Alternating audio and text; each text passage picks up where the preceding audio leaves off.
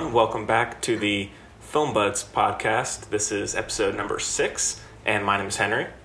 This is Braden. I'm Chloe. And today we're going to be reviewing Dunkirk, and then we're going to be doing a retro review of Christopher Nolan's Dunkirk, or Inception. It's already a classic. Inception. Yeah. I was just saying, it's pretty retro view. It is a World War II film, so you can't get much more retro than that. Yeah. So. Inception is what I mean. Inception. So we were going to do Saving Private Ryan, but then we realized it's 2 World War II movies, and it's just going to be talking about a lot of the same things, even though that'd be a cool movie to talk about at some point. So sorry for all the people who wanted to have that reviewed. Sorry. But hopefully Inception will be a good one. Then we're going to be talking about a lot of the new trailers from Comic-Con, and some other jazz. So it's going to be really cool. Well, how are y'all doing today, by the way? Good. I'm feeling pretty good right now. I indulge myself in my Egg McMuffin habit, so I'm doing okay for the time being. So, yeah. Until I jones for another one, then I'll have to get my fix later. But, Nice. Right now, I'm doing okay. Good. I had a little bit of a smoothie before I started, so that's cool. I set a wasp's nest on fire with a bunch of campers watching. Oh, really? Wow. Yeah, we used like kerosene and everything. It was really cool. Oh, old school. And then in honor of it, we had s'mores for snack. The kids really liked both Celebration. Of To those things. celebrate the burning wasps. Yeah, fire. Just to make it less There's scary. something there. Symbolism of some sort. Burning Yeah. wasps and eating s'mores. Yeah. Did you dance around it as it was happening? No. Kind of doing the s'mores. There's no dancing for s'mores, but just wanted to ask. Yeah, so I'm doing fine. I have 2 days off now, so that's nice. Very nice. Braden, you have to work tonight? Tonight's one of my nights off. I work tomorrow night, and then I got a couple days off, and then I get the double whammy Saturday, Sunday shift. Yeah. This is super duper fun. Yeah. So. For all the hardcore listeners out there, so last week we had a little brief discussion beforehand about breath, about people living off the air, and Braden said it was utter nonsense. I still think it's utter nonsense. So I did a little research on Wikipedia, and there's apparently real people or a belief in this or a practice they're called breatharians. Genius name. They don't have enough oxygen. And but think it's of also an incredible name. also known as anedia, which is Latin for fasting. Okay, so they admit that they're not actually eating anything. Right. Yeah. All right. And so apparently there are it's like in some religions it's apparently a practice, but it's a real thing. So now you know. I still just because didn't your teachers ever tell you not to use Wikipedia as like a source? Yeah, that's what I was just going to say. I'm like all about Wikipedia. Don't ever Ridiculous. use Wikipedia as a source. If anybody ever used it when I was teaching for a little while, I always told my students, if I see anybody actually cite Wikipedia in their paper, that's an F outright. Oh, I was never dumb enough to cite it. I would use it and then like just type in the subject like air eaters and then use a different.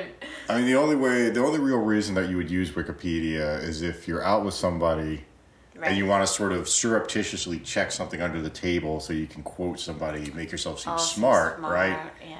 So you just look under the table and you talk about, Marxist theory, blah, blah, blah, blah, blah, and just sit and read it while they don't know that you're sitting and reading it. They just think you're really rude. Yeah. Okay. Well. Much better. So now we have that done. It's all solved. That's good. I'm glad we did that. Yeah. I mean, I would be curious as to what the mortality rate is for these people compared Speaking to of people mortality on a normal Well, apparently diet. there are. Was that a good That's a good segue for Dunkirk. Oh yeah. Yeah.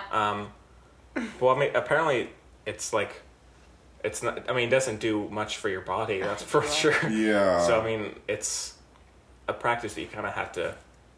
You gotta know the consequences of. So. I mean. I still don't understand how people would choose this lifestyle because I mean, the 5-year-old kids understand if I don't eat anything, I die. They are eating something. They're eating air. Yeah. They're just repurposing. That's lunch. That one tasted like s'mores. Yeah. Like, I could have been eating off, like, your Egg McMuffin. I could have just... Yeah. I had it. I don't know that there is such a thing as aerosolized nutrients. You know, maybe that's something we should tap into. Maybe not. No? I was going to say we should take empty, like, deodorant cans. And deodorant cans. Yeah. And then you put some food through a blender. Yeah. And then you put it in the aerosol can and then you can spray it in the air. Ooh. You know. So it's a whole line of food products for these breatharians or whatever they're called. I think it's breatharians. Breatharians. Sorry to all the breatharians out there. You're gonna get some hate letter to some hate mail. If they want to come breatharians. and pick a fist fight with me, I'm perfectly okay with that. They'd be too weak to fight. Exactly, that's the point. So that's true. Oh yeah, I had some really rude customers over the weekend. Really? At work, like overly. Like there's a woman who came in at 6:59. We closed it at 7:00, and bought small bags of every single type of coffee. What? Yes, and I was literally mopping around her. All the music was off, everyone was gone, and she just was determined to get all of her coffee. And then at 7:15, she was like, "Are y'all still doing drinks?" And we're like, "No, nope." You said no? Yeah, we were closed. We'd shut everything down. 7:00. Yeah, we had shut everything down for one thing, and we also weren't going to serve a rude lady. Yeah. Yeah, that's fair. But she has the stuff to make her own drinks now. She bought home and make her own coffee. one of every single type of coffee. So go home and brew some coffee. Yeah. I don't know. And the thing is, she came back the next day and I was talking to her, talking about that situation with my coworker. I was like, "Speak of the devil, and she shall appear." She showed up like 5 minutes after that. Oh my gosh. And I was hoping that she would be like, "Oh, let me leave a tip for what I did last night." But nope, she just wanted all the stuff on her membership card. That's all. I was like, "Get out of here." That is so rude. Yeah.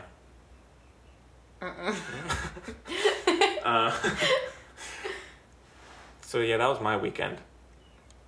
That's not fun. Yeah. Yeah, I don't know. Usually it's the weekends. Honestly, the theater, the past couple of weekends haven't been the worst. Mm-hmm. For a few weeks before that, we'd had a succession of really out there people, but this past weekend was actually relatively tame, all things considered. So it wasn't awful. There's nothing really that sticks out in my memory as a terrible episode. So shucks. Yeah, maybe I'll have some juicy gossip next week. I don't know. So hey, there you go. You know, every once in a while you get a crew of people that are somewhat civil, act like human beings, and get their urine in the toilet.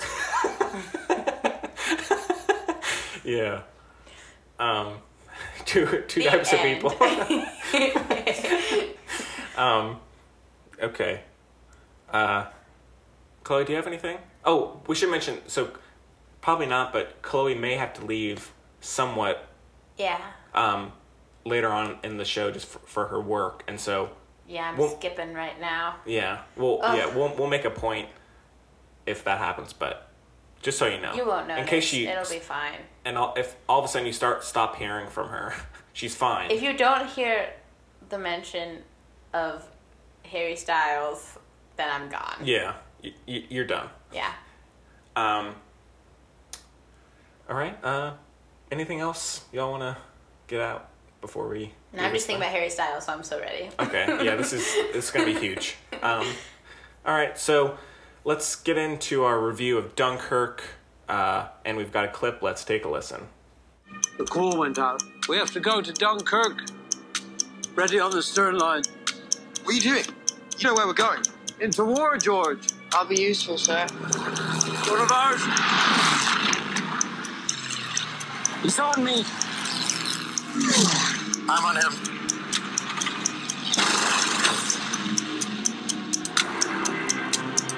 The ship's about to leave.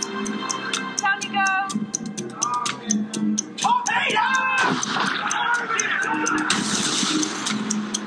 They need to send more ships.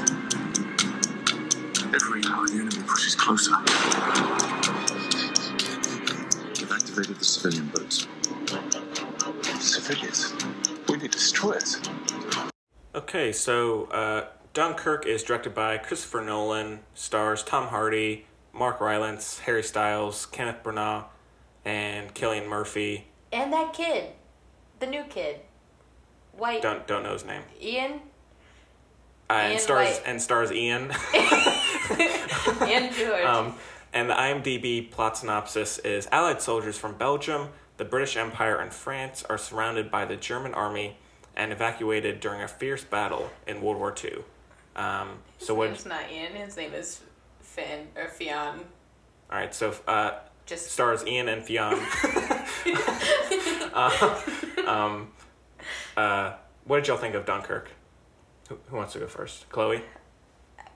I don't want to go first. I liked it. Because then you're going to be like, I liked it. I liked a lot of it. It was really pretty. Yeah. Mm-hmm. I liked the social stuff. It wasn't... I'm not into the action, I guess, so I wasn't... Ooh, I love the action. Oof, I know. Sorry. I can't read my notebook. My handwriting is so bad I can't read my notes. It's too far away. I don't give it 10 stars out of 5, like everybody else. Oof. I All know. right. Probably, All right. Probably 4. Braden, what did you think? I quite enjoyed it. I thought it was really good. The cinematography was spectacular. Yeah. I liked that there was more emphasis placed on tension. So the white knuckle experience came from the buildup of tension, the feeling of anxiety, rather than the action sequences themselves. The action sequences were largely underwhelming, which I think was the point. He didn't embellish anything with CG. He didn't use any CG at all, so far as I know. He used a bunch of cardboard cutouts. Yeah, that's what he used. Cardboard cutouts Old school. and practical effects, and so again all of the action sequences were what you would expect from, I guess, a conflict in that era. Yeah. And so he didn't try to make it into something bigger.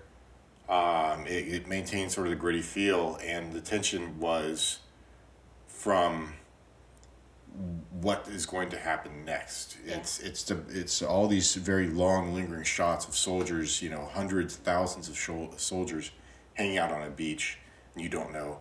Are the Germans going to come over the hill? Is there going to be another bombing strafe bombing run by a German plane? What's going to happen next? And so, the very tight, very terse, very sort of sparse dialogue sort of added to that, because it was, everybody sort of standing around, and Kenneth Branagh, Mark Rylance, they would say, "Oh, they're over that ridge over there. Look at that, here they come." And then it would cut to something else immediately. And it was very much a building of tension in every sense. And sort of the one thing I remember about this, I've never served myself, but the few people I know who have served in the military always talk about the whole concept of hurry up and wait. Yeah. And that's kind of what I got from this, is it was sort of hurry up and wait. Mm-hmm. And it goes a long way, I think, towards building this tension, this anxiety that permeates the film. Mm-hmm. So... Well, I absolutely loved the movie. We know. Seen it twice now. Really? Yeah, well, I was going to go a second time no matter what, but then Chloe was going with her sister, and they invited me, and so I said, I'm in. So yep. I went Saturday night, I guess, right? Yeah. Again, Last seat in the theater. that was pretty cool. Although there's an asshole on his phone next to me. No, Yeah. Really? And the guy who was checking his watch, Dang. which had the illuminated one, like the the analog one or the digital one, and he he was so caught up in the movie, he was like, oh god, they only have 20 minutes of fuel yeah, left. exactly. Oh, no. I get it. That's what I was hoping for. So Next to me was a jerk face who kept talking, but it was my friend Connor, so Oh. I couldn't do anything about damn it. it, Connor. That's I even know. more reason to do is to punch him in the face. No, I did hit it's him a not like lot, but he's already on crutches, Oh. Oh. so. Well, hit him with the crutches then. Yeah, so I loved. I mean, I'm a huge World War II history fan, and so I have a soft spot for it. I And know quite a lot about it. yeah, I really like Christopher Nolan. Love Christopher Nolan. Yeah, and so yeah, I thought all the practical effects, like there's real dog fights. Yeah. Yeah. Like thousands of extras on the beach. Including a bunch of cardboard cutouts. It's my favorite fact of all time. Yeah, indeed. Well, when he goes for practical effects, he goes for practical effects. So Yeah. He puts them on the beach. Except putting cardboard next to the ocean. How practical is that, really? Well, talk about he puts them on the beach and then he packs up his film equipment and then he takes the extras home with him. You know. Oh, and then also there was apparently this movie had the largest assembly of ships and boats for a movie ever. Yeah. There's at one time 60 plus boats at one point. I was watching this. I was wondering how many of these vintage, antique, historically significant ships did he sink, capsize? Well, Yeah. there was a rumor before the movie came out that he Scuttle. was planning on just crashing a old plane, like a historic plane, but I feel like he wouldn't do that, or would have the ability to do that. Well, that's the other thing I was wondering is the Spitfires that they were flying around. They're in real. They were very much accurate. Were they just reproductions? No, they were real. They were I read real. about Yeah. it. He spent a bunch of money on them. I Yeah, was gonna say because those are historically significant. Those are Yeah. belong to the Smithsonian type of thing. And here he is running them into the water. I know. It makes me nervous. I was thinking about when I was watching. I was like, oh, this is so expensive. Yeah. Like, have you seen Demolition with Jake Gyllenhaal? Yes. There's one part. This came out a long time ago, so you're fine if you haven't seen it. It's your own fault. Like 2 But, years ago. Yeah. But there's one part where he's just wrecking this kitchen. Oh, I love that. And I'm That's just so like, cool. Just like, oh, it makes me shudder. But yeah, so I really enjoyed the action, even though it's like kind of subdued. I really liked it, especially the dog fights. I like the subdued Yeah. action. But Yeah. I preferred the social part, which I think is more impressive, that you connected so much with all these characters. Yeah. At least I did. Like, you really cared And about you only them. learn one person's name. Everyone else you don't know the name of. That's true. So that's even more Which impressive. person was that? George. It's- Well, there was George. That's not a spoiler. The spoiler Ah. saying you don't learn anyone else's name over Okay. George. Whose name? the The kid. Oh. Well, Yeah. you do learn the other pilot, not Tom Hardy's character, but his wingman, Oh. Collins. Who cares about Colin? Yeah. I care about Collins. I care about George. Yeah. Collins ends up on the boat with George. That's true. Oh, I like him. Yeah. He's been in a bunch of stuff. Yeah. He's the, like, fake Michael Fassbender. I like him. Sure. Fake Michael When I Fassbender. saw him, I said, oh, it's Scottish Michael Fassbender. Scottish Michael Fassbender. But yeah, so I love the sound in the movie is amazing. Like- Did you hear that thing that probably you did because everyone heard it, that it was louder than apparently actual Dunkirk? That's No. what all the veterans who went to see it were like. It was, I don't want to do their voice, but because I can't, I don't know what they Do the sound like. voice. They're like, it was louder than the actual thing. But yeah, so like whenever there's a plane flying over and you get that hissing sound, that like Yeah. screeching, it's almost like a horror sound in a way because it's like flying Yeah. right over the soldiers. And the violin and then- too. Hans went in. Yeah. All the, like, Oh yeah. doo, doo, doo, He's so doo. Hansy. Yeah. And the score is great too. I mean, it's constant, which I think could wear on some people. Yeah. Like I it's like it. yeah, I do too. I thought it was good. It put me a lot in the mind of who was it? The Johnny Greenwoody soundtrack for John- The Master. Yeah. which incidentally, the film itself put me a lot in the mind of The Master. So it's just my least favorite movie of all time. Why? That Why? and Under the Skin.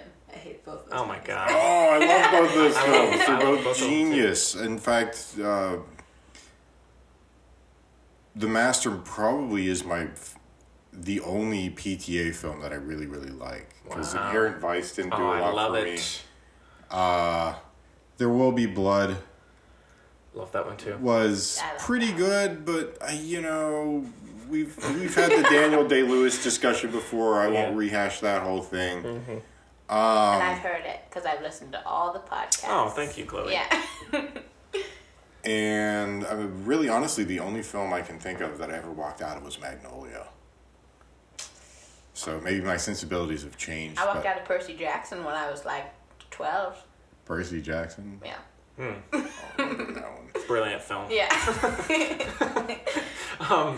But yeah, so the the sounds of the ships and the planes. Like, see this in the theater if you can, even if you're not a.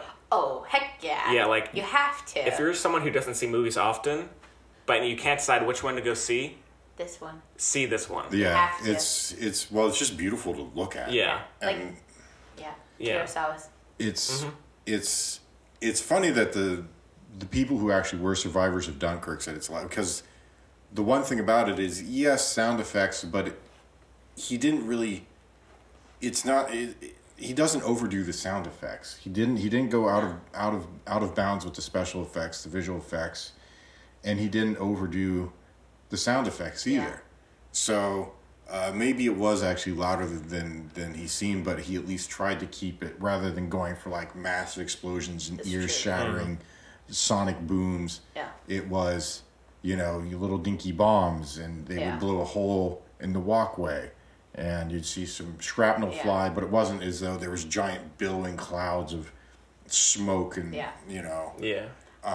Also, the veterans of Dunkirk are probably more sensitive now. Like, they're probably like, the theater was colder than that water. Well, yeah, let's not get started on geriatric movie. Well, I just saw an article about there was a Dunkirk veteran who went and saw the movie, and caused a scene because he said, this is kind of like a sad thing, but he said, I never ever wanted to experience that again. Aww. And he was like, it was so intense. And That's so sad. Yeah. Well, That that is, means yeah. it's a good movie then. yeah, I think that was the same thing with Saving Private Ryan. Like, some veterans who went and saw that, they had to leave in that opening scene because Right, because it was so, too close to home. Yeah. It reminded them too much. I mean, that's terrible that they have to be reminded of that, but at the same time, for a filmmaker to elicit that kind of response, I don't think it was obviously not intended. They don't want to cause these people pain. Yeah.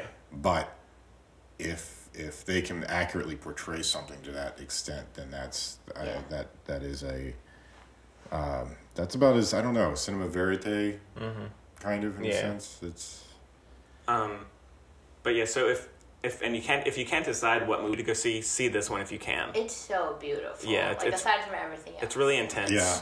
The dogfight scenes I thought were they're brilliant. amazing. I mean, talk about tension and anxiety. Exactly. Yeah. Because it's not the dogfight scenes that you see in a lot of these, where everybody's zipping around and pulling big loopy It's like and stuff. 1v1. It's I mean, You know? he's sitting, he's playing, he swerves a little bit to the left, then he swerves a little bit to the right, then he's checking his rearview mirror, then he's trying to see if somebody's coming at him out of the sun, and then the whole time it's not, you don't hear constant rat-a-tat-tat of machine guns and this screech of air on the hull. No, it's just sort of, I go a little left, I go a little right, I pull my triggers. Flying is easy. That's what I learned Flying's from so this movie. easy. I And- think of it as a lot of things before I think of it as a war movie. Oh yeah, it's really more of a survival film. I would say.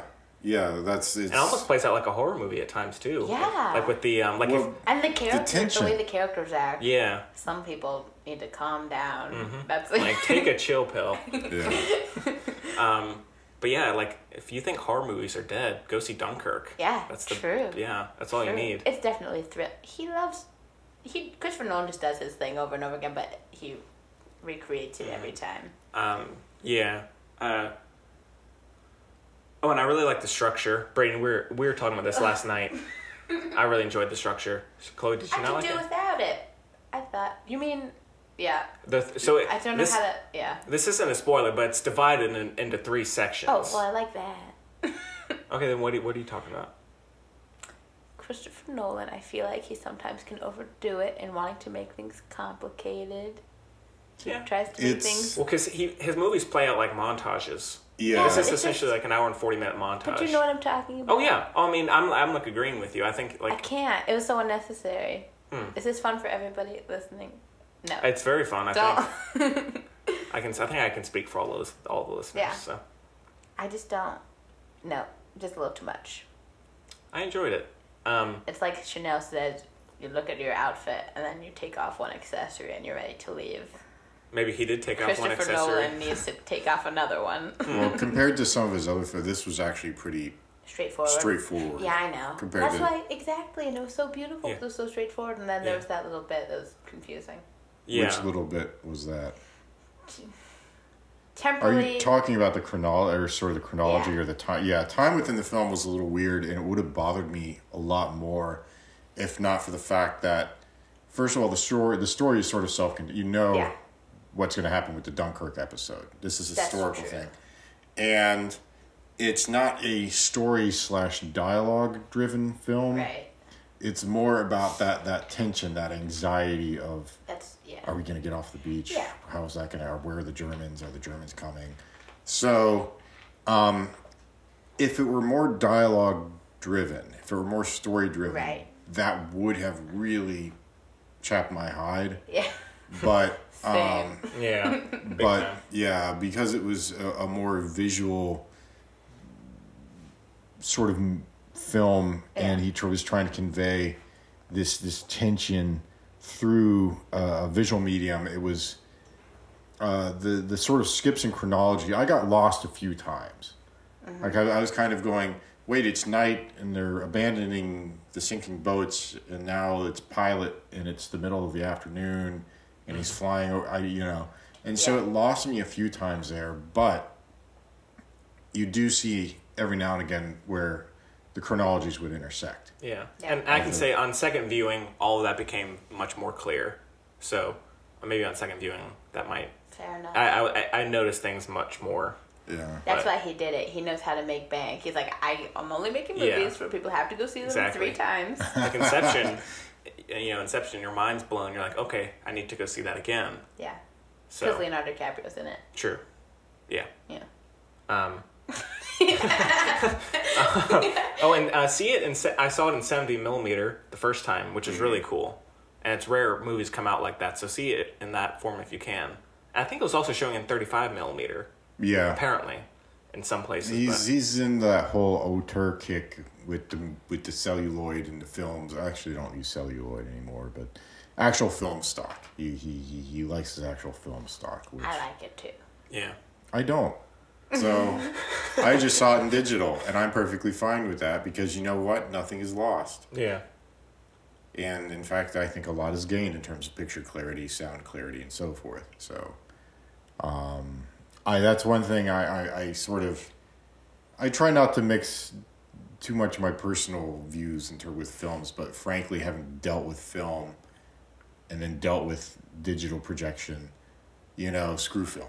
Mm-hmm. I'm sorry. Screw film. Yeah. I'm sorry. I'm sorry. If you've ever had to deal with a brain wrap, thousands of feet of film piling up on the floor, we've covered this before, but no. Film is awful. Don't use it. It is bad. There's absolutely no reason to use it unless you've got, cheap film equipment and you're just starting out. Just read books. And Just even forget actually movies exist. Yeah. Well, you burn the books too. Digital, all the time. No, actually I do have a Nook e-reader. But Actually. But it's honestly, actually, I think if you are, maybe you know a little bit about this, but I mean, it seems to me if you're starting out as a film student, it's actually easier to get your hands on a digital camera. Oh, very much so. Heck yeah. Oh, yeah. I went to school for film too. Oh, did you? I did. I did Well, that I in my thought aren't introduction. you That still probably would have been useful. in school? Yeah. So you didn't go to school. You are in school. It's summer. Yeah. Semantics. What did y'all think of the performances? Oh, so good. Spectacular. And Harry Styles, good. Harry Styles Good. was. I know from the way I act, you would think, right? But I'm pretty You're anti-underreaction. you're a stylist. Okay. Which one I've is become he? one. Yeah. Which one is Harry Styles? Which one is Harry Styles? He's the one who gave that dope performance. He's the one that He has the hair, and he's the one with the accent. Oh. His accent's a little more northern than So he's everybody the one else. in the when they're near the end when they're in that enemy boat who's saying we should No, kill. no, you cannot say that. You can't okay. ignore. Oh, is he the You one in cannot the say trawler that. with the He's the French one- fellow? He's the. Oh no, I can do this. I can do this. He's the. Okay, so there are 2 people, and then there were 3 people. He's Right. the 3rd dude. He's the. And okay, you know at the very end when this is not a spoiler, when they're on I don't trust the you. the car, the train car, and he says Uh-huh. that That's not- elderly yeah. guy didn't even look at him, us. Yeah. The guy who says that is Harry Styles. The guy who's Oh. really salty about the whole thing. Right. Okay. That's Harry him. Styles. Okay. Yeah. See, I thought it was some weird DJ name. The first time I heard it, I was like, Harry Harry Styles. I was like, is Harry some sort of weird slang thing? Now, I No. thought HAI Harry. Yeah. No, I got it, but no. But so he's just a an man. actual. Just a boy. Yeah. He's your age, Henry. Is he? Yeah. What an ass. I thought he was super good. he's I good, was skeptical. yeah. I was nervous. I also forgot he was going to be in it, so I was like, what? Yeah. But that happened. That I just got really into the movie a bunch, and I kept forgetting all these famous people were going to pop up. And I was like, oh my gosh, you're in this too? Exciting. Yeah. What Like famous Michael people? Caine. Michael He- Caine? Oh yeah. Apparently he does have a. Observe. Don't let him figure it out. Observe. Look and listen for Michael Caine. He's but, in it. I was really excited. I so. really liked Tom Hardy. Even though he doesn't do Yeah. a whole lot in the movie, he's very good as Well, the pilot. none of the. See, that's the interesting thing about it is none of the actors in the film, and these are all spectacular actors. Yeah. None of the actors in the film say anything. Well, It's remarkable. Mm-hmm. I mean, it's mostly emotive. Kenneth Branagh says a few things. Tom Hardy says a few things. Mark Rylance says a few things. But the dialogue is so terse. Yeah. yeah. If you don't, Ian, you mean? Yeah. I like it. Okay. Yeah. I know. I that's what I like about it. Yeah. And there's we were talking about this a minute ago, but there's no setup in the movie. You're just No. kind of in it, Which is good. which is Thank goodness. yeah, which is unlike a lot of other war movies where the opposite of- you have to get like a 40-minute setup. So that way, like The Longest Day or something, where you have 40 minutes of setup, then The longest the movie. journey starts. You know. Yeah. Yeah, that don't. There's so many films feel as though it's necessary to put so much backstory in now. Yeah. And I mean, particularly with stories that we're familiar with, Right. you don't need to revisit these things over and over and Nah. over. Just do your homework. Yeah. Okay, a little bit of exposition, a big text block at the beginning of the film Yeah. takes us out of it a little bit, but you give us explanation, it's done, Right. you move on with the actual purpose of the film. For a movie like this, it's kind of irrelevant because, like, Dunkirk was the backdrop, not the Yeah, center it of was, the movie. it was sort of the which is what I- antecedent. yeah, which I kind of liked about it. And I think maybe it was intentional that they used such kind of, like, it was a big deal, but not, they didn't, like, win the battle in the end or anything, right? So it was, like, in that way insignificant, which Well, it that- wasn't, but you know what I mean. Yeah. And so it let you look at the characters more, too, because it wasn't, like, a big finish. Well, that Yeah. was the interesting thing is that's part of why the tension was so palpable is because you're going, oh my God, they get off the beach, get off the beach, Yeah. and then they get off the beach, and then what do they do after they get off the beach? They go fight some more. Yeah. I mean, that was, I think, really sort of the in a meta way, Right. sort of the big tension builder of the whole film. The whole film is simply the antecedent to World War II and Yeah. the whole Germany, Europe theater thing. So it was... Yeah, like Henry said, it's like a survival film more than Right. anything else. Yeah. yeah. Yeah, it was good. The acting was so good. I was super into it. Super into it. Super into it. And I did love all of the dive bomber sequences with the like when you turn like a character turns and then all of a sudden you see this dive bomber Yeah. or like a fighter jet or a fighter plane coming down, and you then like there's that scene, I guess it's in the trailer, where on the pier where there's like hundreds of guys and they all start squatting down Yeah. like Yeah. one by one as the plane goes down. That's amazing. Like a really sad wave at a football game. Yeah, the opposite of a fun wave. I mean, it was, yeah.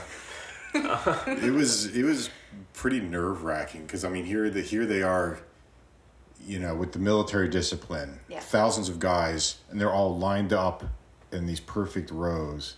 Yeah. And then you just have German fighter planes just sort of, and here we come with some bombs, and then here we come back the other way with some gunfire. And these guys are just rows of them on the beach. Yeah. And it's just, the whole time it's just, you're cringing going, oh my God, it's, Yeah. fish in a barrel, soldiers on a beach. Yeah. It's pretty, it's The more pretty I think gnarly. about it, the better it was. Mhm. Honestly. I know, right? Ugh. Yeah. Yeah. And let's see what else I got. How does this rank with Christopher Nolan for y'all? He's done some really good movies, so it's kind of tough. It's a tough one. It's a toughie. It might be my second favorite. After what? Dark Knight. Oh, okay. Which, second, third, Middle. middle? Dark Knight. Oh, with Heath Ledger. Okay. Yeah. Probably. I haven't seen Following. I really need to It's see so good. Following. Yeah, I've heard. I love it so much. It's on There's a Netflix guy- now, I think. Oh, Is it? Yeah, I it's been believe on so. Netflix. Oh, okay. God, it's forever. I need to It's so see good. that. Yeah. It's his second shortest movie after The Following. This Dunkirk? Yeah. Oh, yeah. Oh. It's only like an hour 40 minutes, Yeah. excluding the credits. So if y'all are worried about seeing a movie that's super long, it's not. Just in and out. Yeah, well, that's the nice thing about it is he doesn't. The film isn't embellished at all in terms of, as I mentioned before, the visuals, the sound, or the length. Yeah. He doesn't do the Michael Bay thing. Hey, let's throw some random crap in because I can. Because look at me, I have a massive budget. I can throw some crap in. No, he does what he Spent all needs to his do. budget on those planes. Yeah, Yeah. sinking Spitfires and capsizing. Thanks, And Chris. Tom Hardy for little reason. I'm sure. Little to no reason. Yeah. But it's What? fine. He's good. No, he He's was Tom really good. Hardy. I know, Yeah. but he was really good in it, but he barely had a part. I just would have cast him normal. His was probably my favorite storyline, though. Yeah, his was awesome. And the ending. He was Yeah. pretty. The ending was awesome. All right, fine. Tom Hardy's necessary. He was Yeah. really good. Like, you know how they're teasing what's That going was to your favorite storyline? Yeah. Yeah, I like that just because of the that. sort of I love the World War II pathos. planes, so. Well, the pathos. I won't give any spoilers, but the ending of it is Oh, it just was remarkable. sharp. It was Yeah, good. And I love the Remarkable. end. You know, the last scene where... I know what we're talking about. Yeah, but I mean, I'm not... I'm talking about, like, now the last, like, kind of 5 minutes or so, Yeah. what you saw him doing was good, but, like, the very last shot, Yeah. which was really cool, I liked. I didn't get it. Wait, the very last or the second to last? What you see, his fate. Yeah. Yeah. All right. That wasn't the last shot, but it's fine. The last shot of him. Okay. Yeah. We're on the same page now. Yeah. Okay then. Well, I liked the young soldier story. Oh, yeah, that was a good one. That was definitely my... I don't know, actually, because I really liked it both. It was a good movie. Mm-hmm. It was Yeah. It was good. I liked I all mean, of them. all the storylines were really compelling. In retrospect, I like all of them. Yeah. A whole bunch. But in the moment, I was for sure like, let's go back to the Mm-hmm. young soldier. Not just because of Harry Styles. Yeah. Because I really... No. You don't believe me. Well, No, it's gripping. It's gripping. Was he the one on the trawler with the Highlanders? With the what? With What? the Highlanders? What's that? The Scottish contingent. Yeah. What? Oh, yeah. And they all sit in the boat, Uh-huh. and then the They're all Germans there shoot at for the boat. that. Okay. Yeah. Gosh. That's not Yes, it is. spoilery. You both tried to spoil that scene. That was my favorite scene in the whole movie. Okay. I mean, it's a spectacular scene. I don't know that it's. I'm just protective. Yeah, so, is there... I'm trying to think if there's anything else. It seems like the movie's actually doing pretty well, which is nice. It's Yeah. doing super well. Yeah, Because of NPR. I'm sure. And this, obviously, this Maybe. Yeah, podcast. yeah. This is everybody This is goes bringing and out at watches least all the 100 films. million. We've been Yeah. we've been hyping it super hard, so yeah, everybody's going to see Katie in New it. York has totally seen it. Katie, you are the She will see greatest. it. My friend in Belgium listened. Oh yeah, Gemma told me about that. That's awesome. Oh, she told me. And she said that he referred to it as Chloe's podcast. That's how everybody refers to it that I know. So Yeah, and get which is used cool to though. it. Yeah, which is cool. Yeah, I mean, I found it funny. So, yeah, but I'm glad it's still. You're welcome. Both times I've gone, the theaters have been packed. So. Really, I Yeah. was there yesterday, but then again, it could have been because it was 1:30 on a Monday afternoon. That's true. There was only about 5 or 6 I think people it might in just there. be you. You say this about every movie. Yeah. Yeah, I have a tendency to drive people away. Yeah, It sort of. happens. Yeah, it was almost nobody in there, which honestly I prefer watching a film with an empty theater. You don't want the guy on his phone next to you? Oh God. Maybe I am the guy with the phone. Maybe that's It was the Brandon answer. the whole time. Yeah. That was me the whole time. The guy with the crutches, that was actually me as well. I wouldn't shut up. Ha ha ha. There actually, the first time I went, there was a guy in front of me that started to take out his phone, and the guy next to me like immediately bent down and like told him to turn it off, and he put it away. I was like, oh yeah, Good. Yeah. yeah. Which it's rare you see that. What a rock star. Yeah. So if you're listening, thank you. Well, at our theater, when it gets super busy, actually, I didn't do this last week, and we had 100-something people for Big Sick. I probably should have, but I'll go in and make little announcements, mostly to tell people to dispose of their garbage, because having to pick up 50, 60 popcorn bags is not fun. No bueno. No bueno. But I always make an announcement, reminding people, please refrain from speaking during the film and silence all mobile devices. And more often than not, the audience will actually applaud. Wow. Yeah. That seems So- like that makes sense for the Chelsea crowd. Yeah. Oh yeah, people did applaud it the first time I went. At Dunkirk. Oh, really? Yeah. At the film? Yeah. Not at the guy who stood up and told them have some He just wasn't basic listening human at all. At the very end decency. of the movie, people applauded. It sounds really bad, but I really hate that. I don't know why. I'm not crazy I about don't. it either. Yeah, I can understand why people do it, and I think Dunkirk is an applause-worthy film. But too. just do some mental Verbal applause. applause to Yeah. other people after the movie. Well, you just when you stand up, you think in your head, clap, clap, clap, and That's what I think. I've Yeah. only had that during when I go to the midnight. Should I talk about Daniel Radcliffe again? When Yeah. I go to Harry Potter and stuff, the midnight premieres, and I'm ready for it. I'm not happy about it. I always go the next day because people just applaud the entire movie. That's fair With the enough, Star yeah. Wars stuff, when I saw that, when they would do the Oh, beginning yeah. crawl, Oh, everybody yeah. would woo, Yeah. But It's bad in Harry Potter though, because people know what's gonna happen. They're like, Yeah. Because "This is of about to happen." the books, Yeah. yeah. Also, when I saw the sixth one, there's a really dramatic scene where Dumbledore's drinking some funky juice that makes him really sad, and the guy next to me, It's called alcohol. Alcohol is a depressant. and the guy next to me was laughing the whole time. It was really annoying. That is pretty annoying because that's a very Yeah, dramatic yeah. scene. And I noticed the girl he was with after the movie, he was trying to be smooth or whatever, and she was done with him, and I guarantee it's because he laughed during that scene. Fuck, man. I'm sorry. Well, Sorry you had to do that. I don't know. That is Really that stepped is in it. that is worthy of being dumped. Yes. That's, Everybody likes Dumbledore. That's true. I like Dumbledore. I like first Dumbledore. The Dumble. But I also like second Dumbledore. I You know, like first Dumbledore better. Jude Law's gonna play him. Oh, I know. You don't want to talk about. Oh, I'm so We won't get into happy. it. And there's another Harry Potter film. No, the Fantastic Beasts here. It's Oh. like a He's prequel. the It sequel. has nothing to do with Fantastic Beasts, I don't think, at this point. I'm so excited. No, it's a sequel. It's Jude Law is it's a Dumbledore. sequel. It's a sequel to Fantastic Johnny Beasts. Depp, but it's not, okay. Which one of us do you think knows more about them? I think I do. No, I don't. Yeah. Anyway, it's fine. But it is gonna be called Fantastic Beasts and Where to Find Them something. It's stupid. That's dumb. I honestly did not even see Fantastic Beasts. I wanted to, but It's all right. I didn't. Yeah, I heard it was okay. Oh, it's so good. I loved it. It's got that Eddie Redmayne kid. There's a guy on my soccer team who looks just like him. Oh, really? But it's really awkward because I want to be friends with him. His name is Joey, but every time I try to say his name, I say You Eddie. say Eddie. Yeah, so we can just never be friends. I'm not kidding. It's really upsetting. Well, here's food for thought. Sally Hawkins. About what?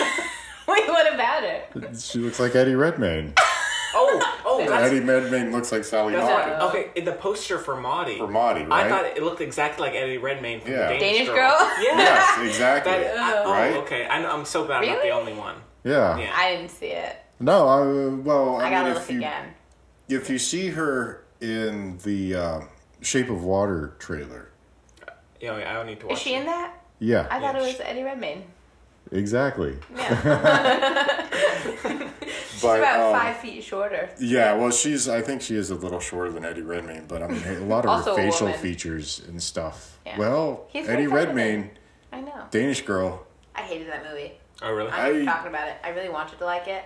I really wanted to like it. I couldn't. That's most people who saw it that I know Oh, spoke so with about bad. it. That's what they said. I really They like said, Alicia wanted to- Vikander, though. Oh, yeah, I like her. I liked her in it. I like her a lot, but I don't. Ex Machina for me. She's great. She's brilliant. Ex She's gonna be the new Machina. Tomb Raider too. Yeah. I'm so Really? excited. Oh yeah. There have been Sorry. some. Why are they doing that again? First of all, Well, this one actually looks like it's gonna be pretty good. So, it's being directed by the guy who did this. He's a Norwegian director, I think, or Danish or something. He looks cool. the So. Danish director. The cool Danish director. Yeah, the sequel. Does he dress up as a girl when he directs? Or? Yeah, I think so. I'm just really bitter because she won the Oscar for that movie, and she was nowhere near as good as Kate Winslet was in the Michael Fassbender movie. the Steve Jobs. Which Oh one? yeah, she was good in that. She was so good in that movie, but I'm fine. I'm getting over it. I also didn't like her dress, but irrelevant. Alicia, you really, you soiled it. So I with don't the like dress. her very much. She's too. I can't. She's whiny. She's the same thing in every movie, but it's No, she's fine. not. Have you seen Ex Machina? I have. You- I have. I liked Okay. her that. After Whoa. that, post X Machina. So I have to ask you then: feminist film, not a feminist film? Oh my god, I gotta know. I'm so glad you asked this question. 100% no. Let's get into it. 100% no. See, every female I know says it is not a It's feminist not. film. It's not. Because either you've been taken advantage of or you're evil. No, not a feminist film. Not a feminist film. Nope. Okay, Out. that's a Out. valid argument. Dunkirk is more of a feminist film because there's one of two women who have a speaking role. She's the only one who's not stupid. Yeah. So You right? Well, I see. Okay, what is a feminist film recently? Out of curiosity. No, I agree with you, Most but films are feminist because it's just about like The Big Sick was plenty feminist because people were just being normal people. Yeah. It's not that difficult a concept. is her a Yeah. feminist film? Well, Oh, it's just that's. I'm with you on that. I mean, it's just the treatment of Yeah. everybody's everybody. Come on now. It's Yeah. not a Ex Machina, distinction. please. See, well, the thing about Ex Machina that all of the women that I've spoken with regarding it, they say, well, it's male fantasy and the depiction of women. It's some BS. And yeah, I agree with that. But I mean, at the end of the film, she rejects both the white knight and the ultra macho. No. She takes advantage of the nice man, which is already a bad stereotype of women. Okay, I see. See, nobody has put it that way. Yeah. So it makes sense to me in that sense. Yeah. But I You're for either me, manipulative or weak, okay, I see. which is just not true. See, nobody really clarified that to me Yeah. in that way. So Exactly. I always, I really liked it until the last 10 minutes, so I said, this is pissing me off. well, I always understood it as a rejection of both of those, and then, Yeah. or at least both of those But you can archetypes, male also- archetypes. You can also say so women can only strive if they destroy men. Nah. Maybe. Well, is it destroy men or is it destroy or No, 'cause he was a good- or 'cause he was a eschew good, fine those guy. those archetypes? He was a Well, little annoying. he was a I bit love of a. Donald. You can't knock Donald to me shit. ever. He's so good. I like him as an actor, but that Yeah. character was such a weak, weenie little. He was a nice guy. Well, he was a nice guy, but that's the problem. He Is was everybody nice. says nice guys finish last. Which right? is BS too. It should be. I don't know. I just didn't like. No. I'm over it. Is Transformers: The Last Night a feminist film? Oh, It has yeah. that young girl in it. Oh, well, thank goodness for that. What I mean, That's Michael what Bay's attempt to be feminist. She doesn't. Yeah, exactly. It's the first female he has in a film that's not wearing like Daisy Dukes. Yeah. You should see The Last Night, Chloe. I know. Or adult, in fact. No, yeah. Yeah, well, I mean, I agree that I actually haven't talked to many people about Ex Machina, so I wasn't aware of the. Oh, there's. Well, differing see, opinions that's about it. the thing is because she wins. she rejects both archetypes of the male, like the super macho and the white knight, and she says no to both of those, and then But that just embraces- but enters society. But that encourages the incorrect idea of what feminism is. Because, like, people think feminists are people, like, it's the idea that women are better. And it's not. No, it's just that women So are you don't people. have to destroy People are men people, women are people. Basically, yeah, don't feel that movie. Okay. I liked it. I thought it was spectacular. Like Life Between Oceans. I like that. I like it I like too. Life, but but it's one of those movies where I really like it until I think about it and I get mad. Well, what I like about it at all is the fact that it's thought provoking. Yeah, that's That why you I can like it. have these discussions Right. about it. Oh, yeah. And it's just I mean, simple even that aside, it's a really it's a spectacular science fiction film because I'd again, rather watch Black Mirror or Doctor Who or something. yeah, I do need to watch Black Mirror. Oh, female doctor. Oh yeah, that's right. Oh, I love her, Jodie Whittaker. She's so good. I haven't seen her in anything. Oh, she's in Broadchurch. That's a dope show. Oh. She's so good. With David Tennant. I just made that connection. I'm so sorry, everybody. Yeah. Yeah. Doctors everywhere. They're just everywhere. Doctors now. everywhere. But yeah, so that was exciting. Yeah. But yeah, I really liked Ex Machina, and I mean the cast was spectacular. Donnell Gleeson. I don't Alicia like what's Vikander. his Oscar Isaac. Oh, I No? love Oscar Isaac. Nope. Inside Llewyn Davis? Yes, you have to go Oh, watch man. Inside Llewyn Davis. I've It's watched so it. good. It's so good. I like the cat. That's all I got. Of course you do. What?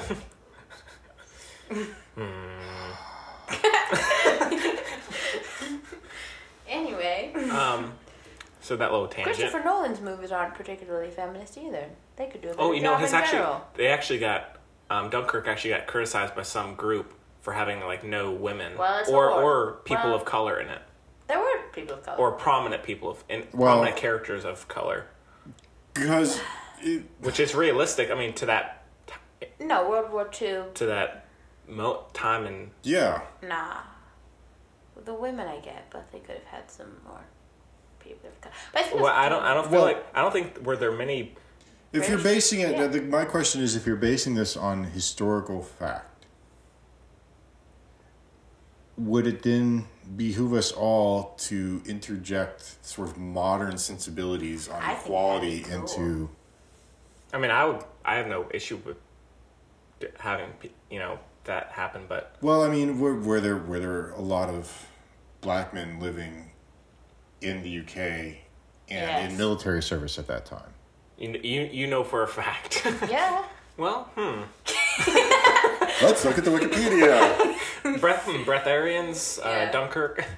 Well, I don't Well, I mean, that's they fair showed enough, but the- I mean, like I rewatched Inception last night. Well, the French contingent had some black soldiers in it, of course, Yeah. because of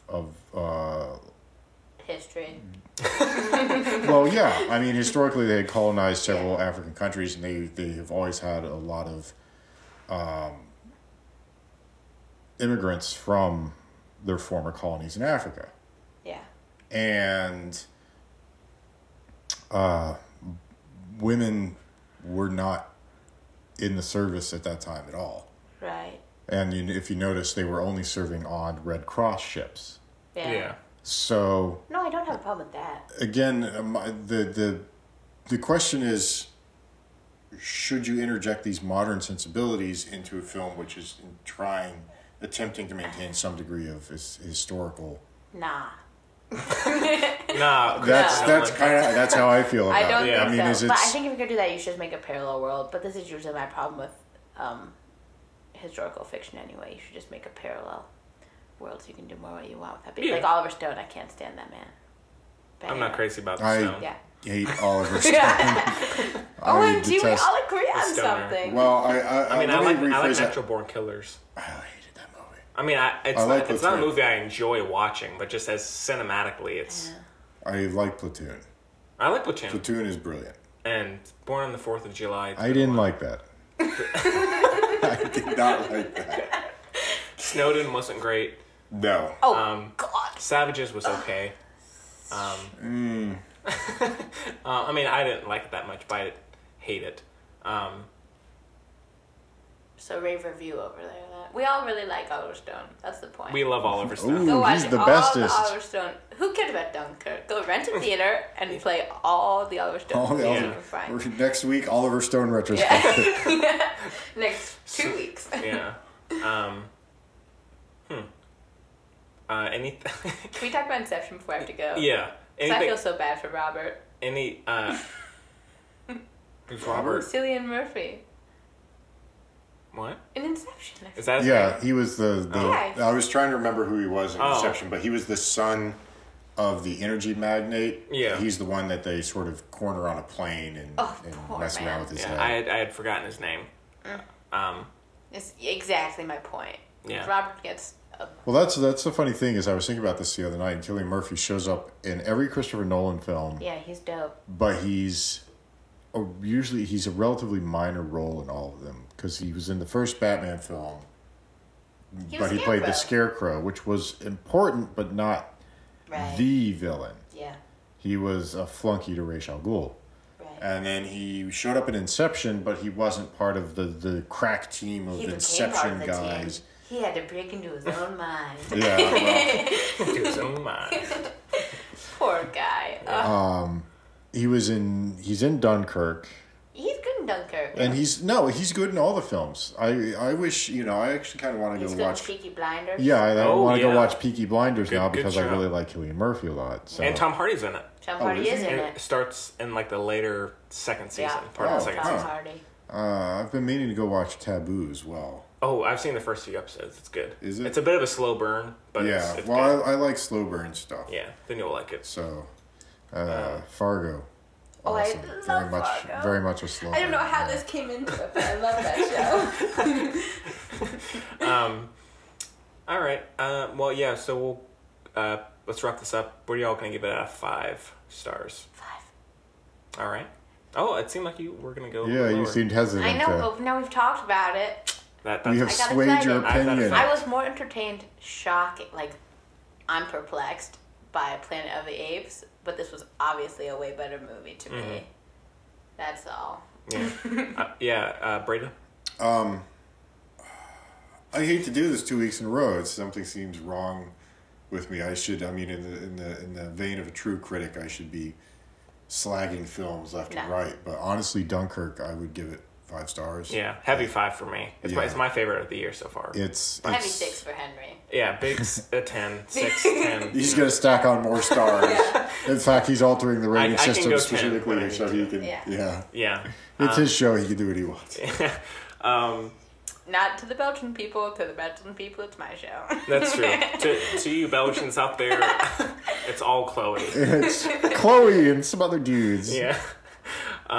Okay, well then let's just switch gears and talk Inception, and we've got a clip for this one, so let's take a listen. Inception. Now, before you bother telling me it's impossible. No, it's perfectly possible. It's just bloody difficult. Interesting. So Arthur keeps telling me it can't be done. Arthur, you still working with that stick in the mud? He's good at what he does, right? Oh, he's the best. He has no imagination. Not like you. Listen, if you're going to perform Inception, you need imagination. Let me ask you something. Have you done it before? We tried it. We got the idea in place, but it didn't take. You didn't plant it deep enough? No, it's not just about depth. You need the simplest version of the idea in order for it to grow naturally in your subject's mind. It's a very subtle art. So what is this idea that you need to plant? We need the heir of a major corporation to dissolve his father's empire. Well, you see, right there you have various political motivations and anti-monopolistic sentiments and so forth, but all of that stuff, it's really at the mercy of your subject's prejudice, you see. All right, so Inception is also directed by Christopher Nolan, stars Leonardo DiCaprio, Marion Cotillard, Tom Hardy, Joseph Gordon-Levitt, Ellen Page, Ken Watanabe, Cillian Murphy, Tom Berenger, Michael Caine. Michael Caine. If anybody hasn't seen The Trip, go watch The Trip. Yeah, I failed you, Bruce. I failed you, Bruce. And so the plot synopsis is a thief Just let me do it. who steals corporate secrets through use of dream sharing technology is given the inverse task of planting an idea into the mind of a CEO. So, Chloe, since you have to go in a little while, say what you want about Inception. Then get out. No, I'm a better responder. It's a really good movie. You see, I gotta be prompted, or that's all I have. I love it. I love Leonardo DiCaprio with a passion, even though I don't think it's his best. Except on the hotel window, that he's so good in that moment. That's my third favorite DiCaprio moment of all time. That's one of my favorites. That's my favorite scene in the movie. Third favorite. I think. So I've got to ask, what is your favorite DiCaprio film then? Or scene. It's the look. Okay. Well, my favorite scenes is maybe better. My favorite scene is from the it's from The Aviator when he can't. You know when he's in the bathroom and the old guy. Oh, the guy on the crutches comes in. Yeah. Oh yeah, that's a really good scene. That's my favorite scene of all time. And my second one is I know. But It's it's okay. from The Great Gatsby when he gets shot. I hate The Great Gatsby. I know, but he's really good when he's dying. I hate Baz Luhrmann. No, see, I love in that movie. I love when he gets angry. Oh, I just love when Leonardo DiCaprio angry is literally my favorite thing of all time. Just anytime. And sure, you could in that moment when he's about to punch Joel Edgerton. Yeah. He's maybe overacting, but it's really intense. Well, it's supposed to be overacting. Yeah. It's fancy. Yeah, well, it's that whole, when was that, 30s? Yeah. 20s, 30s? 20s, I think. Yeah. It was supposed to be sort of over the top. I mean, Baz Luhrmann, everything he does is way over the top anyways. Yeah. I'm just thinking of Ewan McGregor and, who was it? Nicole Kidman? Yeah, Moulin Rouge. Moulin Rouge. Right, and everything was that. Now, I'm not even just talking about all the visuals and the song and the dance. I mean, the acting seems super hammy as well. Yeah. No, I was curious about films because I was hoping you would say The Departed. Oh, that is my favorite movie. Literally my favorite movie of all time. Oh, really? There you go. So that's obviously your... It's in my top 4. It's a special place in my heart. I'm obsessed with that movie. Yeah. Departed is so good. After The Departed, my favorite would be The Aviator, probably. I love Martin Scorsese, obviously, because 1 and 2. Obviously. And then I love Blood Diamond. Mm-hmm. Blood Diamond is quite good. Yeah. What was the other one? Oh, Wolf of Wall Street? No. Oh, I love the Wolf of Wall I Street. like it. I thought it was good, but I it love wasn't it. my favorite Scorsese or DiCaprio film. I think I would have liked it if it wasn't received in the wrong. I think he was a little salty about it too when he got Best Actor in a comedy or musical or whatever. Because the movie's really upsetting. I think they just didn't get the tone quite right. They were trying to communicate, Well, the thing is, I think because these guys were all so arrogant.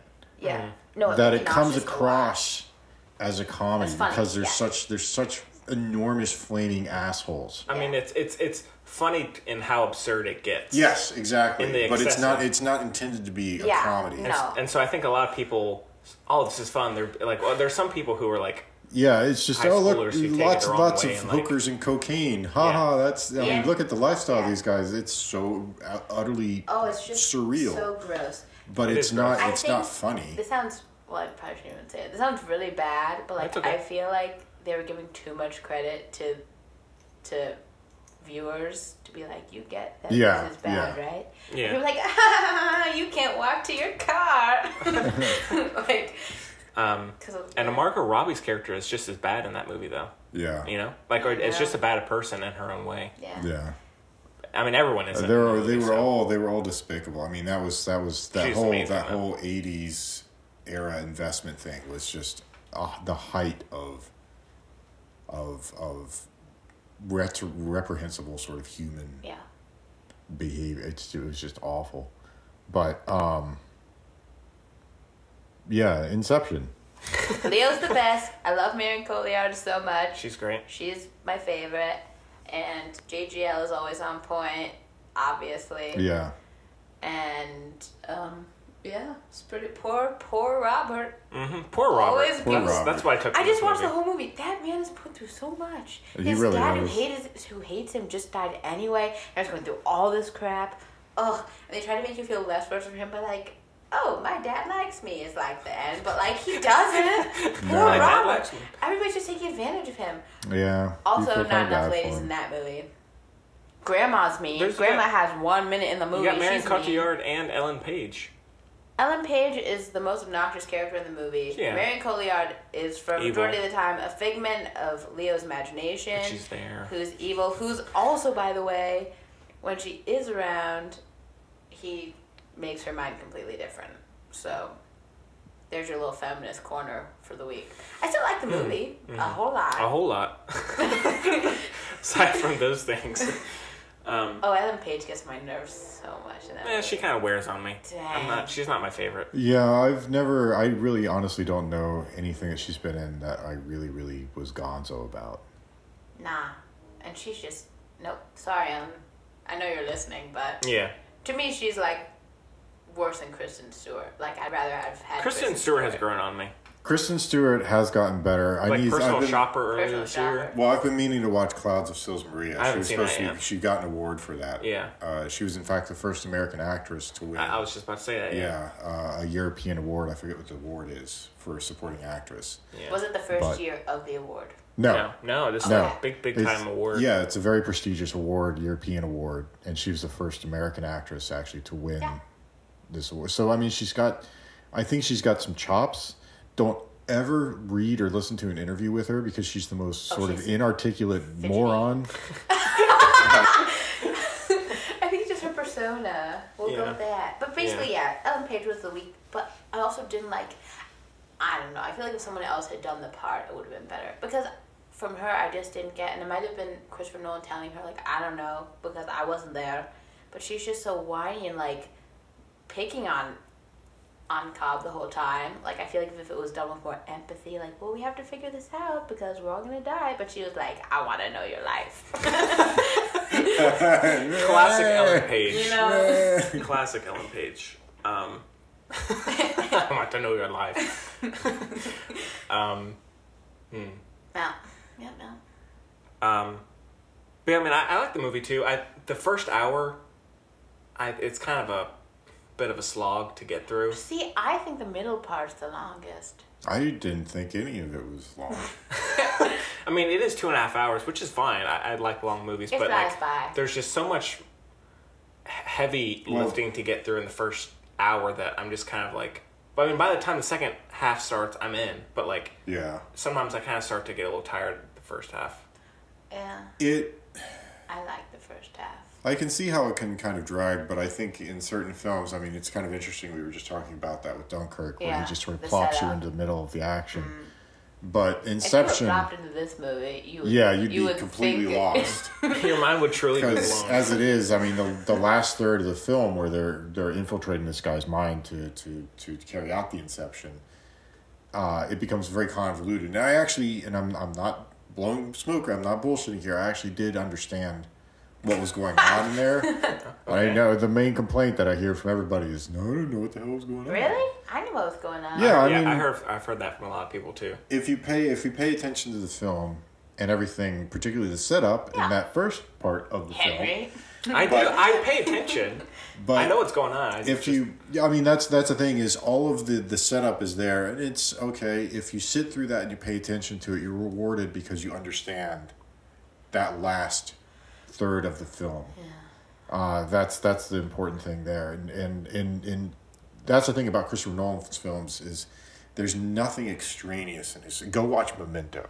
Oh yeah. Ooh, I Right? will. There's absolutely. I'm gonna go home and watch it. There's absolutely nothing extraneous in that, and you absolutely have to watch every part of that film in order to understand what's going on. Yeah. Have you seen it? I haven't seen it. Have you seen it? The reverse version.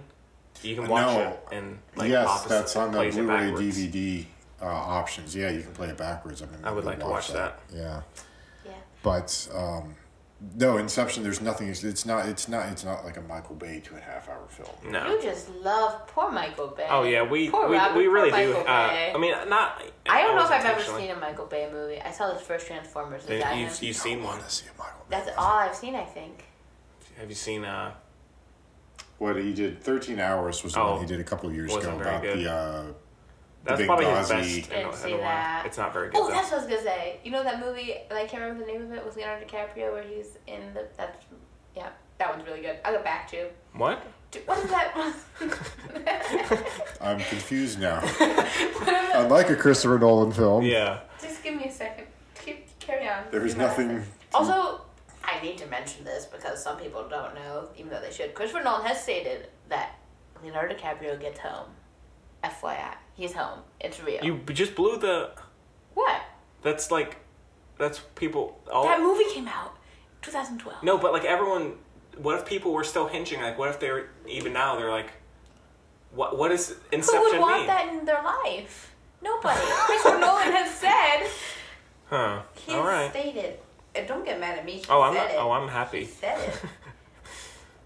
He's a happy man. His movie then. Well, I know he's a Oh, happy he's man. sure he's happy. His movie He then is pretty- actually. I was reading an He interview got with paid him the $20 other million day, for and he directing says, Dunkirk. I'm gonna find "Yeah, it. well, if I had that Right, kind of yeah. money, I'd be happy Yeah. several times over." This isn't what I type in. No, but he was saying that he's ultimately an optimist, and he says he sees a lot of Yeah. potential for anarchy, chaos, the collapse of things in society, but he thinks ultimately. Body of Lies. Sorry. Oh, I thought that one was. It's a good movie. You don't like Body of Lies? No, I don't know which is Body of Lies. Exactly. It's a Ridley Scott movie with Russell Crowe. They're out in the Middle East. Mostly Leonardo DiCaprio. Yeah. It's really good. Um, Have yourself a fun evening double feature with Blood Diamond and Yeah, Body they're- of Lies. yeah, Blood Diamond's a Enjoy life. Blood Diamond, Leonardo DiCaprio, Russell Crowe. What is it about again? No, Body of Lies. No, forget Blood Diamond. So Body of Lies, it's like a Middle Eastern action film about like kind of terrorism Jordan. and espionage, and Okay. it's kind of a forgotten DiCaprio movie, but Not by Yeah. Oscar Isaac is in it. Oh, is he? Yes, he plays Bassam. oh right, yeah. I should go watch this. This just Mark came out Strong is in it. what? Who doesn't love little Mark Strong? 5-6 years ago. Yeah. Yeah. No, Okay. longer than that. Maybe Longer 10. than I think I was Maybe in middle 10. school. Huh. Okay. I should go watch this then. Because Blood Diamond, I know. I saw Blood Diamond in theaters, but Body of Lies, I'm blanking on. Oh well. It's got nothing on Gilbert Grape. I like Gilbert Grape. Just his I really have to. I just can't. We shouldn't have started talking about Leonardo Well- DiCaprio because now I'm gonna want to. For me, honestly, I think his best performance was still The Departed, but shortly after that, I would have to say Basketball Diaries. Ah, What do you mean shortly after? like number 2 on the list, but by a very, very small He was margin. really good in that. Yeah. Baby Leo kind of gets on my nerves a little bit. Yeah, Really? yeah, me too a little bit. He's I like grown older. up a lot. I like I like young the Leo. older DiCaprio. I like angry DiCaprio. Oh, as opposed to I like more sad recent DiCaprio stuff, but I think when he first started out, he did some That's really what I brilliant understood. stuff. Then he did a bunch of crap, How and now he's dare doing you. good The stuff Beach again. Was amazing. Not so much. Yeah, I'm going. I'm just mad. Should I pretend like it's a walkout? The beach is so good. She's How storming dare out, you. ladies and gentlemen. Grr. Angry face. Yeah. So, FYI, Chloe had to go to, I think, her pottery class, teacher pottery class, so she's out of the picture for right now, but hopefully she'll come back next week. So, yeah, I really like the van driving sequence. You know what I'm talking about? And then the editing of the different, I guess it's like 3 different storylines. Yeah. You know, that's amazing. The dream within a dream within a dream bit. Yeah. Yeah. And how one affects the other. And I thought the JGL bit with the elevator. is that the where the hallways? Yeah. Yeah. Oh, that one's amazing That too. was Yeah. genius. That Yeah. was genius. So, I mean, he really pulled off some really interesting effects in that film. And what I like about it is it didn't seem as though the effects were superfluous. It didn't seem as though they were just stuck in to play around with something new. Mm-hmm. They actually served a purpose in the film. Mm-hmm. And the story itself, I thought, was fascinating. Again, it's a science fiction film. Yeah. It's very definitely a science fiction film, but it's not a lasers and robots and spaceships science fiction, which is what I like so much about it, which is why I like Blade Runner so much, which is why I like Ex Machina so much. Yeah. You know, I could go on. But I mean, science fiction films where the emphasis is on the impact of science in our lives and sort of the moral quandaries and that kind of thing, rather than you know, grand good versus evil. Mm-hmm. Although, you know, I still hold Star Wars very high in my in very high regard. Yeah, you know, of as course. A science fiction film. Sure. But, I mean, that's what Christopher Nolan does well, is when he does science fiction like things, he's able to ground it. Even like with The Prestige. yeah. That even in a way feels real, even though it's has magic in it in one way or the other, you know. So, but no, I did have a dream the other day about after I saw Dunkirk for the second time that I was being chased by robots. So there's a big twist in Dunkirk. Yeah. Well, I robots think come. that was just some indigestion from Transformers. It must back. have been, yeah. It'll stick with you. Yeah. So I mean, I think this would, even though I really do like the movie, it would probably be maybe in the middle of his films for me. Even Really? though I think some others may not be as objectively good. I think I really enjoy, like I said, Dark Knight Rises, Dunkirk, obviously, and then I do like Interstellar a good bit, but I think I probably like Inception more. Yeah, I'm still. I will say I did like Interstellar, but it did drag a few points. That's one of the few Christopher Nolan films that I felt in certain areas of the film it sort of dragged. Yeah, that's one that has a big setup. Yeah. Unlike Dunkirk, Yeah. there's like a 40-minute time before you get into space. You know, and it's then you have this 2-hour journey. Right. You know, so Yeah. So I mean, it's a very well done film, but it is. There are a few points where you're kind of looking at your watch. yeah. But it's tough. I'm having a hard time deciding whether I would put Inception or Dunkirk first, because They're both both of them are visually fantastic. stunning films, Yeah. but for very different reasons. Mm-hmm. The performances, you get, I think, more out of the performances with Inception just because of the dialogue. Mm-hmm. That being said, the performances in Dunkirk, I think, were probably more challenging, to be honest, because there is no dialogue to fall back on. Yeah. You can't really rely on your delivery to carry you through. You actually have to emote. You have to show that tension, and that's the thing. Is all these guys are so remarkable because you can tell that they're grappling with the anxiety of being in combat, but they portray it in such a way that even their tension, either their anxiety seems very sort of tempered by boredom in a way, which is, again, this whole sort of hurry up and wait thing. You know, Yeah. Tom Hardy's sitting in a plane for hours, just kind of, you know, looking around, and then he gets into combat, and he's checking his fuel gauge, and then there doesn't seem to be a major change in his demeanor from going from a dogfight to looking at his fuel gauge, to checking his map, to, you know, Mark Rylance, same kind of thing. They all seem somewhat sort of calm, cool, collected, but you can tell it's a veneer over this anxiety that's eating away at them. Yeah. I mean, there's that scene where the three young guys, they've just been like through a near drowning sequence, and then they're on the beach just sitting there, and they're like, you wouldn't expect that. It's war, you know, but now they literally have to just sit there and wait on a cold beach. Yeah. As ships maybe come, maybe they don't. And then The tide rolls in, the tide rolls out. Yeah, and then they go and have another near catastrophe, you know. And so it's just, that is, the structure is very interesting, and how he tells stories is very interesting. Yeah. You know. And obviously Inception is very different from Dunkirk. I mean, Yeah. in a good way. You couldn't do it the same way and have the same effect with both. I'm trying to think if there's anything else. For me, it's a toss up between Dunkirk and Inception. The story in Inception, and it's just, I think, remarkable. The performances are remarkable. JGL, Tom Hardy, Marion Cotillard. She's really good in it. She's spectacular in everything. Yeah. I really like her in Public Enemies. Yeah, I liked her in that as well. The one that I've been really meaning to see is Rust and Bone. That's a good one. Yeah. She's great in that, I really want to see that. A really kind of dour movie. It is. But it's... From what I've heard, pretty rough film. Yeah.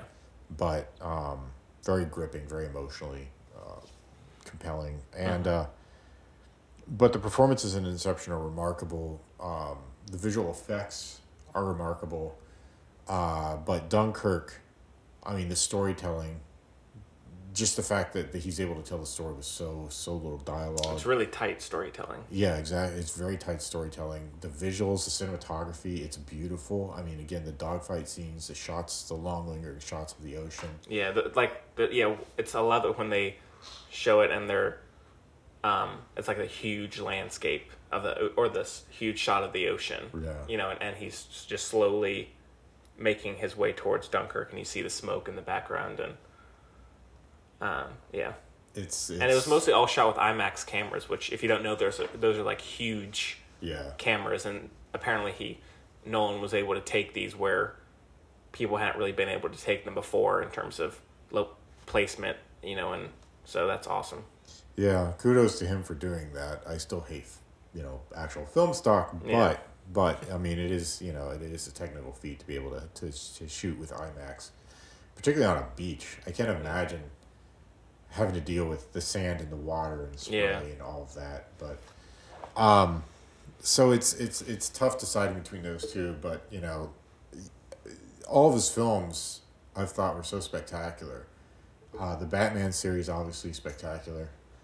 Memento is genius. Interstellar is quite good.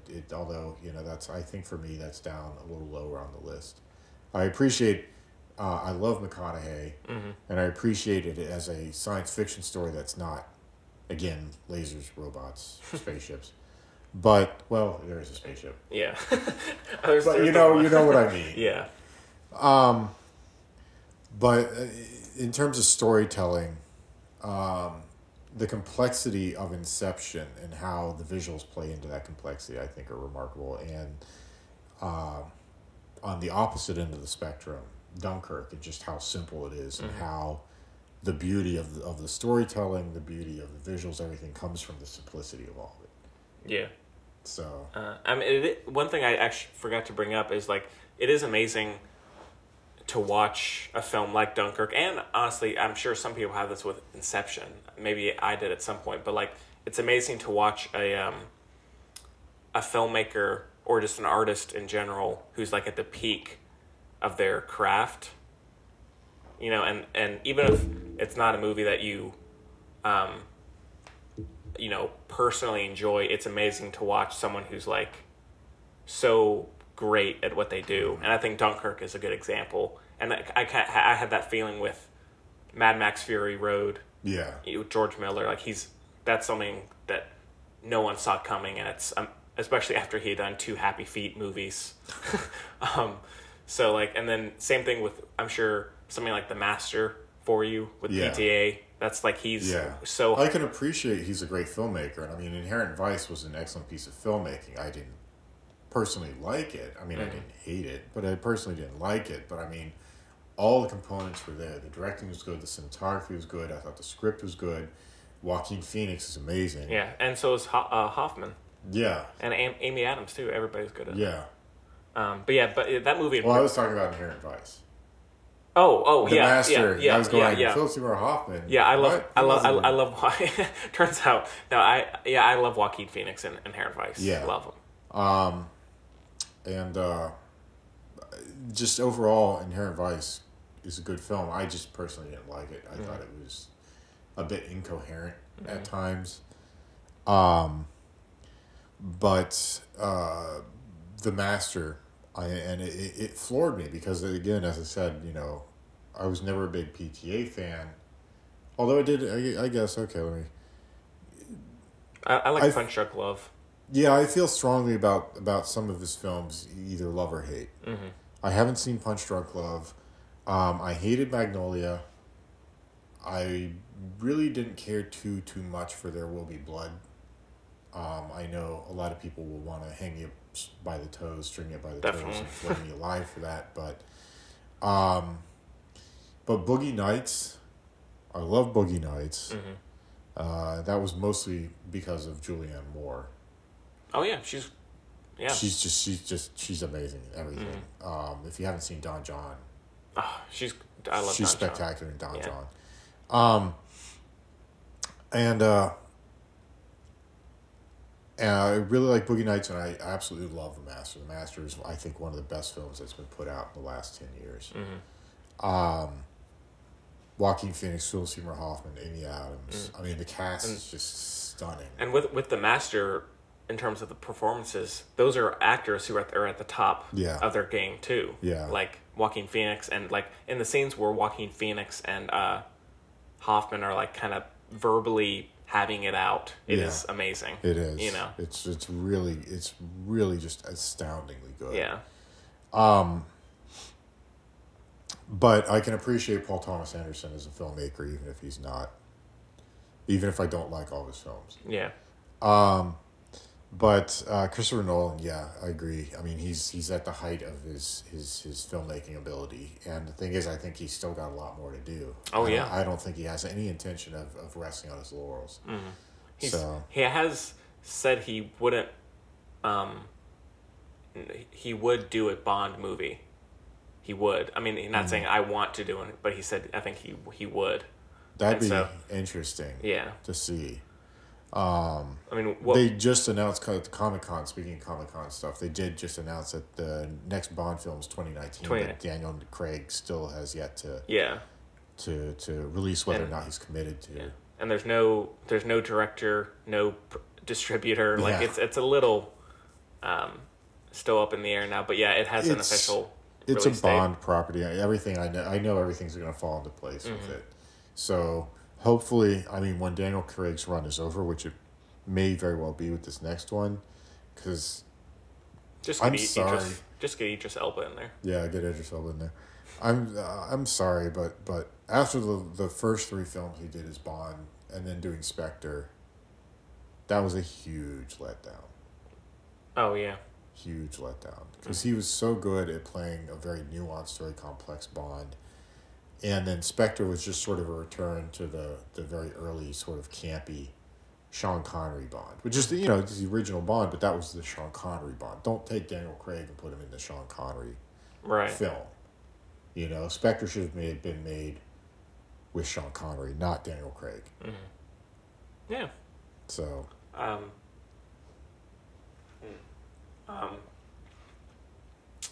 But yeah, so Inception. Yeah, how do you keep tangents? I don't know. Tangents. But yeah, so I mean, especially after Dunkirk, he's definitely one of my favorite filmmakers, and I'm very excited to see what he's going to do next. What genre do you think he should do next? If you could pick for him. I mean, he's done science fiction with Inception and Interstellar. He's done sort of comic book dramatic. I mean, the thing is, the Dark Knight series wasn't really comic book. It was based on a comic book property. It's really more action. But it's an action movie, but not barely much. It's not even really, I wouldn't call it an action film. I don't know what I would call it. I mean, I would say The Dark Knight's a crime movie. Yeah. Noirish crime type stuff. Dark Knight Rises is like a war film. Yeah. Because there's like the takeover and... Yeah. I don't know. Something like that.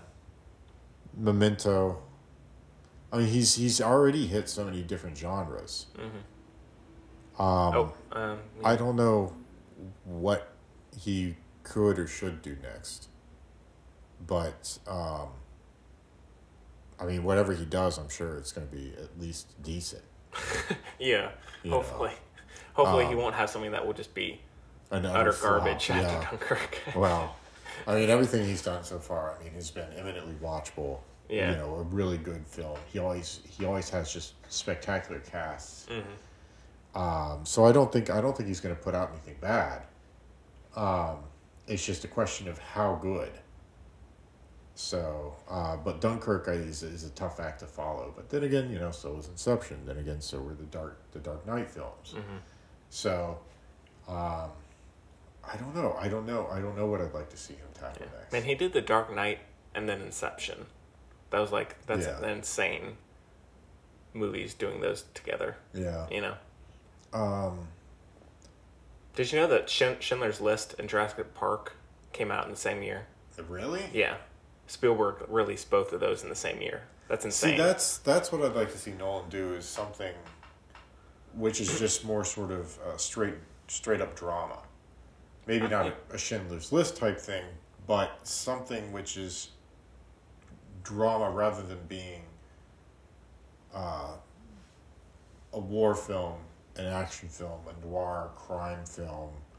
You know, all of his films have some component, some element of movement, action, dynamic, actual conflict within them. And I'd like to see his directorial style applied to something where there is not, I mean, there's conflict, but not conflict in terms of actual, like, violent conflict. Yeah. So, well, people apparently people criticize him for his movies not having emotion. Have you heard about that? No. Yeah, apparently he addressed it with Dunkirk, but like I think people accuse him of his movies not being emotional, which seems like utter nonsense. That is very, especially compared to a lot of filmmakers. Yeah. They're like in the scene in The Dark Knight Rises when Bruce and what's the butler? Alfred. When they have this when they have this reveal about Rachel from The Dark Knight, that's a really emotional scene. Or the scene that we were talking about earlier with Chloe, the ledge scene in Inception, right? Where, you know, DiCaprio and his wife have this final moment, and so you're like, I don't get that at all. And Dunkirk is very emotional at times. So. Well, see, that's the thing is the emotion in this film is very restrained. He doesn't go for this sort of maudlin crying over the top. It's very restrained, and therefore it seems to me much more human. Because it's not, you know, except for some people who do struggle with inner turmoil, you know, it's not a human thing to just go out and cry every 5 minutes. And so I appreciate that his films have a much more sort of restrained emotional component to them than a lot of other films, you know, where you see people rending garments and gnashing their teeth and crying and screeching and howling. And, you know, I don't really know anybody who rends their garments and screams and yanks their hair. Oh, I do that in my off days. Oh, do you? Okay. You should post some of that on YouTube. Yeah, You'd probably get a lot of hits. The video version of the Film Buds. Film Buds, I don't know. Yeah. The Reckoning. Yeah, exactly. But yeah, so if you haven't seen Inception, watch it. It's got to be on basically every streaming service by now. And if you haven't seen Dunkirk, go see it in the theater. So yeah, any other things about Inception, Braden? No, I mean it's just a spectacular film, and I like it for the opposite reasons that I like Dunkirk. Dunkirk is very, I think, restrained. It relies on the visuals, the building of tension, whereas Inception is more dialogue storytelling driven. The visual effects are superb, and they dovetail in nicely with the story. And so, sort of opposite ends of the spectrum. Feats of more sort of technical filmmaking versus feats of more sort of aesthetic filmmaking. And both of them, I think, are really... So it's really hard for me. I keep sort of flip-flopping back and forth as to which I think is the preeminent sort of Nolan film. But and then it's and I still say it's very hard because Memento, genius film. Yeah. You know, and I haven't seen the following, but I've heard Following is quite good as well. Yeah. I really want to see that. So gotta hit the Netflix sometime this week. Yeah, I think it's up there. So, all right. Should we give this one star ratings or should? Yeah. All right. I might go heavy 4.5. It's Maybe 4.5 for Inception. Yeah. Just because that first half, that first hour. Yeah, for me it somewhere 4.5, 5. It's up there. Like that. It's up there. It's up there. So again, any day of the week, you know, I vacillate between Dunkirk and Inception, I think. Mm-hmm. So it's hard to tell. But both of them are really spectacular. Yeah. All right. So with that done and over with, we can get into a little bit of news from Comic-Con because this past week there was Comic-Con. And so a bunch of trailers, bunch of news and all this jazz. So I guess first, the biggest trailer, I guess, is Justice League. This is the next DC movie. And it's, you know, coming off the success of, or going to have to fight against the success of Wonder Woman, which did very well. Mm-hmm. But this one looks, I can't defend it. Looks like absolute garbage. Yeah, same to me. I mean, it just looks awful. Mm-hmm. I'm sorry, just way overdone with all the CG and then the big battle at the end. And I don't know. It just seems a little too over the top. I have to wait and see what happens when it comes out. Yeah. Maybe it is. Maybe we should give it the benefit of the doubt because they did good things with Wonder Woman. But then again, Wonder Woman, it was mostly sort of the human angle to it, the human component, the humanity of it, until the end when she fights a god played by David Thewlis.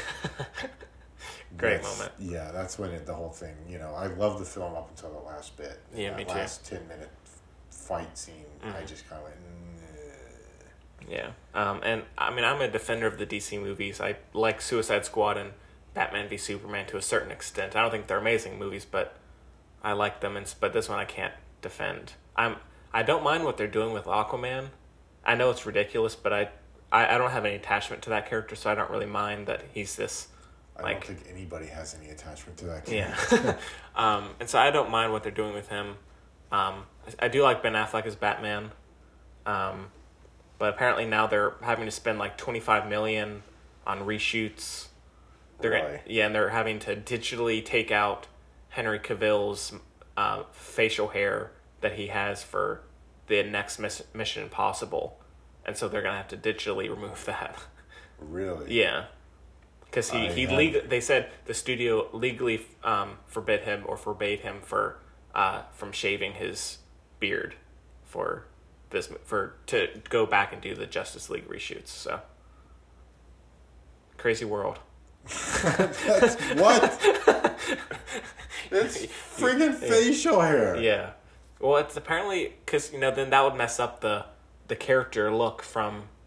I mean, is he walking from one studio a couple blocks from Justice League down to maybe Mission Impossible? Maybe so. I mean, I think he's currently shooting Mission Impossible, and so he can't just automatically be clean shaven randomly, So I don't know.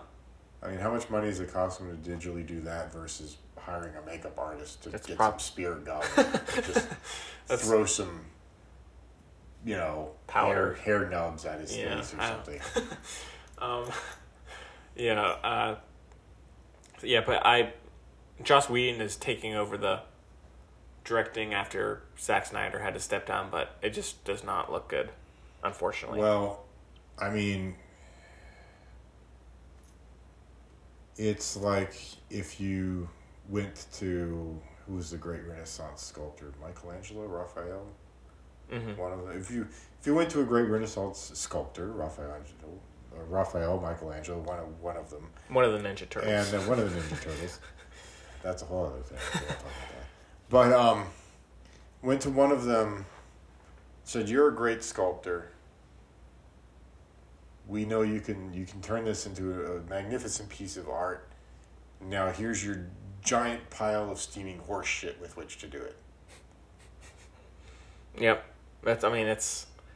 I'm sure the movie's like 250 or 250 million, and it's just like, here, take all this money, and I don't know.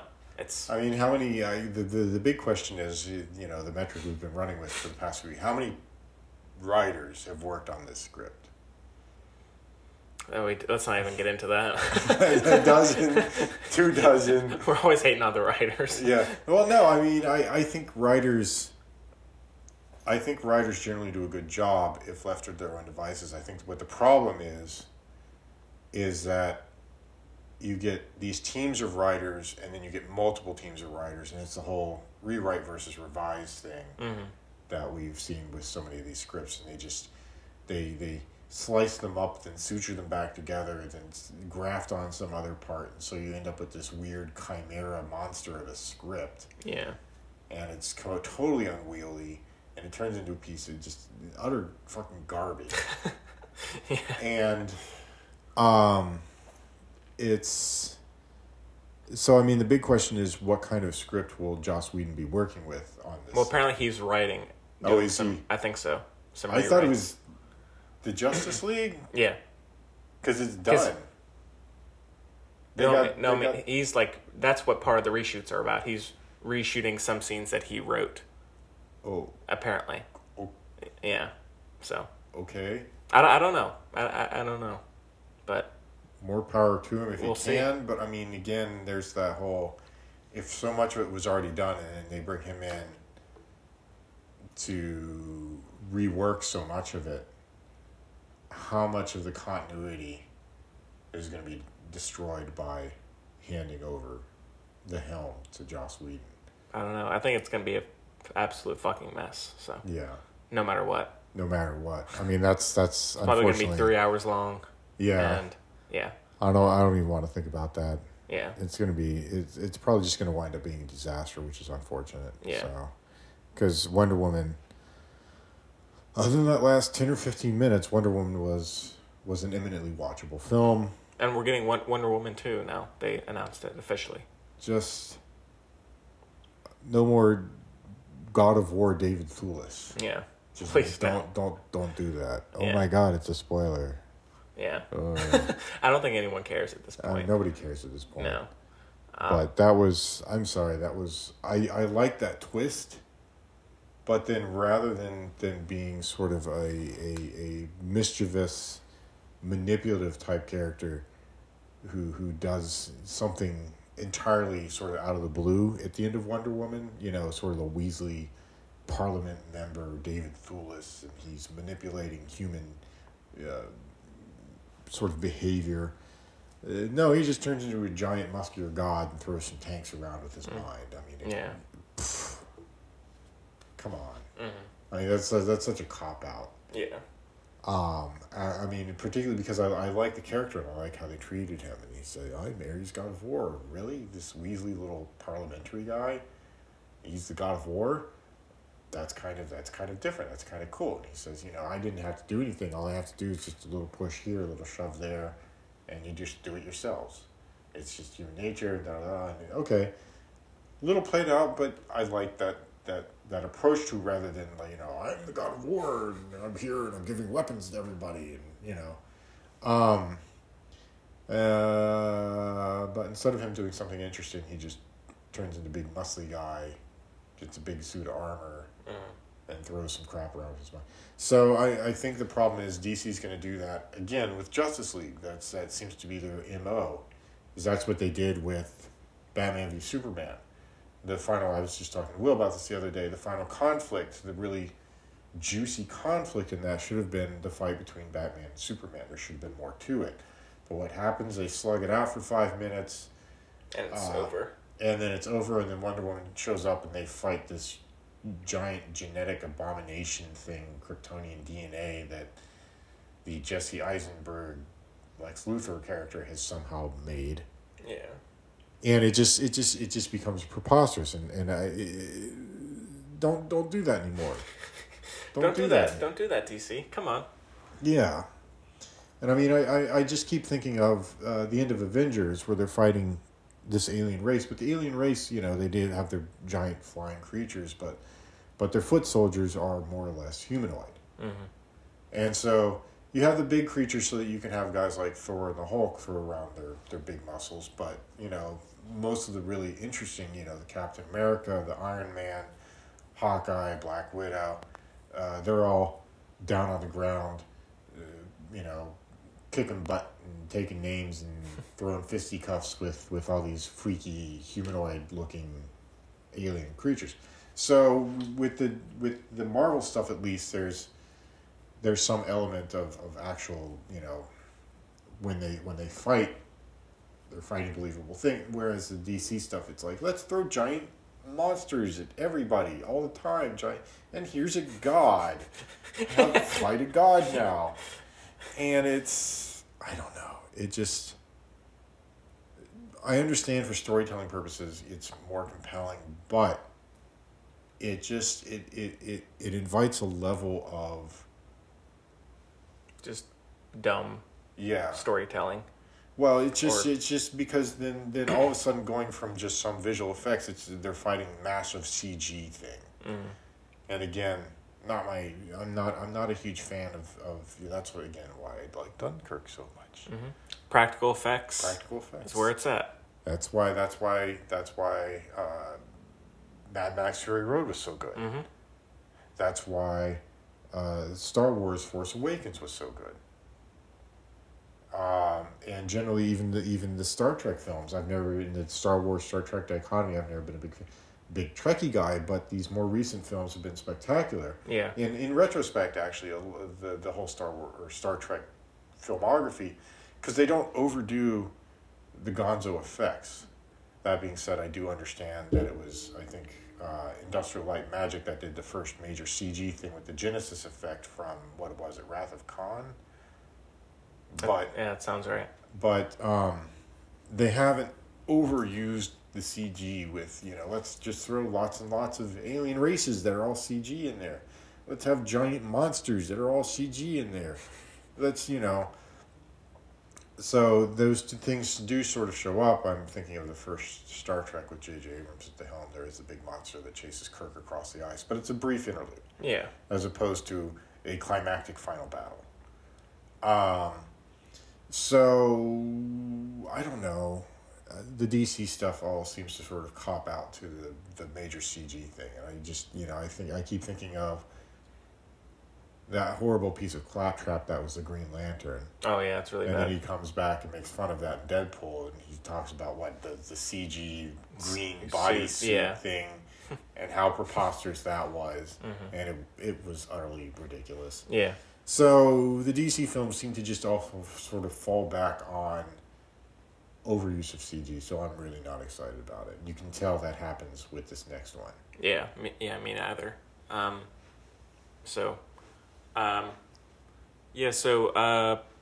That's don't have much else to say about that one. But then there's the Steven Spielberg's Ready Player One, mm-hmm. which is based off the novel by Ernest Cline, is that his name? Yeah. And it's a virtual reality kind of action movie.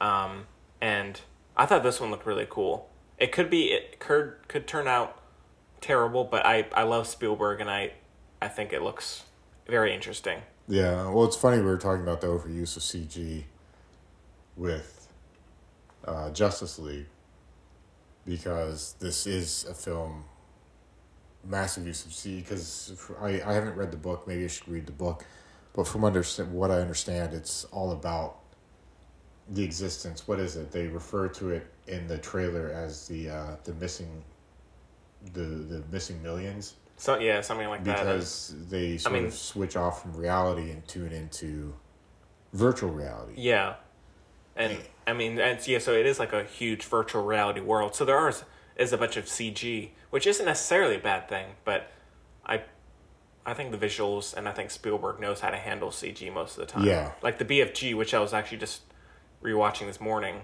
Ton of CG in that movie, but it's one of the prettiest looking movies. Mm-hmm. That I've seen in a long time, and so I trust him more than I do Zack Snyder or someone. Yeah. Well, I guess the big question is the CG serving some sort of purpose, an embellishment to the story, or something that heightens or improves the storytelling. And obviously with Ready Player One being that a lot of it takes place in virtual reality, you can't escape CG. Versus sort of an expedient way to, hey, we can make a giant monster, let's make a giant monster and put it in. And so it gives you a shortcut to a climactic battle rather than really forcing you to think about the climactic battle. Yeah. And figure out some way to make a really fascinating, compelling climactic battle that serves the story. Yeah. Yeah. But yeah, and there's a lot of like 80s, I guess mostly 80s nostalgia. Or, yeah. I mean, there's like Hot Wheels. Did I see Hot Wheels in there? There was Hot Wheels. There was the DeLorean from Back to the Future. Those of you the Iron Giant. Yeah, those of you who are... Yeah, there was the Iron Giant reference. Those of you who are anime buffs would recognize the motorcycle from Akira. But it's... I don't know. I usually don't like pandering like that, but I think it's almost so aware that it's pandering that it's okay. Yeah, that's kind of how I feel. As I watched that and I thought, well, I can make a lot of goofy pop culture references and write a fucking book. Yeah. So maybe... Good one, Ernest Cline. Yeah, maybe he has transcended the pop culture references and there is a sort of self-awareness to them. If it is just sort of blatant pop culture references, I mean, that's like... everybody else out there, just everybody seems to be making careers out of just shitloads of obscure pop culture references these days. Which because they have nothing left. Do something new. It's like we mention this every week with regard to the film industry. They just keep dredging up properties because they can't seem to do anything new. Yeah. So it is nice that this one is kind of an original movie in a way. It's not that original, and it's based off a novel, but at least it's not a reboot or something. Yeah, it's not a reboot. It's not a remake. It's not Steven Spielberg Jaws Part 7. Exactly, yeah. But no, apparently he has like a movie coming out like at least every year for the next 4 or 5 years. Really? Yeah, he's busy away doing stuff. Yeah. I'm curious as to what he's up to. Yeah. He has some period movie coming up with Mark Rylance. Mark Rylance is in Ready Player One too, apparently. Oh, really? Yeah, and so he's doing like at least 4 films, I guess, total now with him, but because BFG was 4. BFG, Bridge of Spies. Oh, right. Yes, Bridge of Spies. How could I forget that? Yeah. Brilliant film. Mm-hmm. Brilliant film. Yeah. So yeah, I'm always interested in what Spielberg is doing, so I'm in for that one. And then I guess the last one, the other big one is Bright, which is the new Netflix movie coming out in December, I think. And it's directed by David Ayer, who did Suicide Squad, Fury, End of Watch. And has Will Smith, Numir Pass from the original Girl with the Dragon Tattoo, Joel Edgerton, and it's kind of a modern fantasy where there are orcs and elves in modern society, and Joel Edgerton plays an orc who has to be who is a police officer and is partnered up with the human character played by Will Smith, and it's all about that, I guess, those dynamics. But what you think about this one? It was kind of hit and miss for me. Yeah, there's some stuff I really liked in it. Like I like the idea of having an orc in modern society. Yeah. And him being a police officer of all things. But then there's some awful visual designs in this. Yes. That's kind of what got me as well, is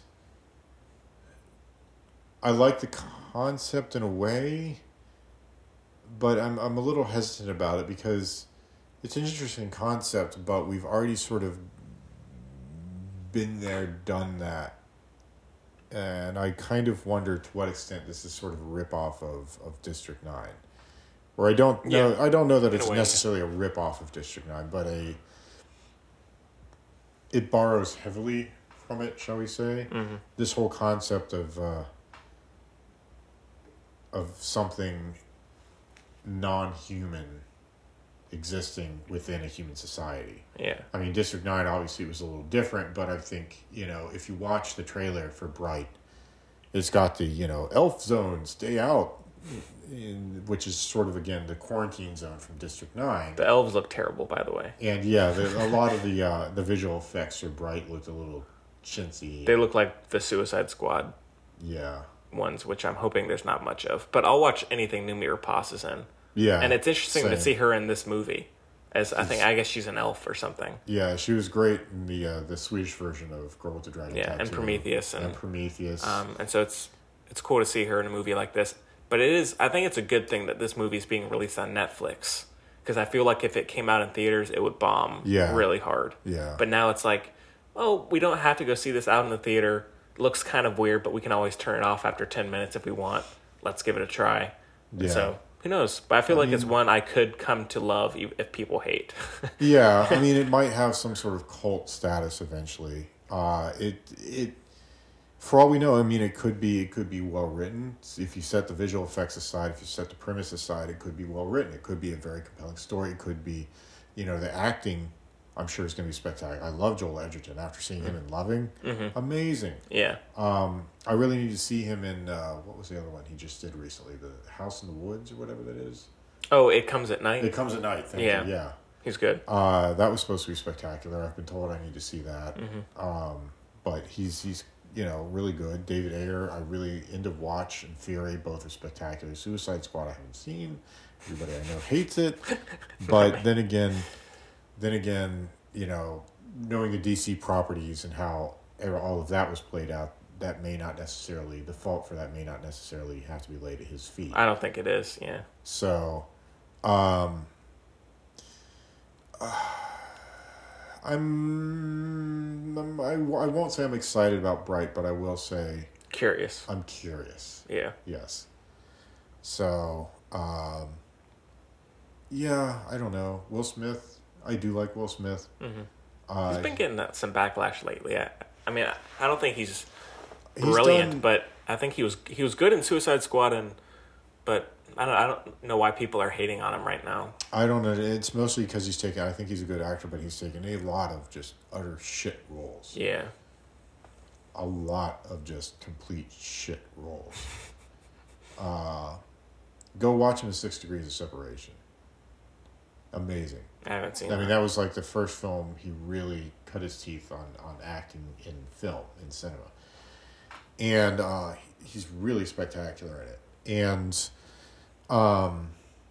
sort of plays a young grifter who is able to take advantage of some well-meaning family who's a little too naive for their own good. And it's really, really interesting film, really well done, and he's excellent in it. If I remember, it's been a very long time since I've seen it, but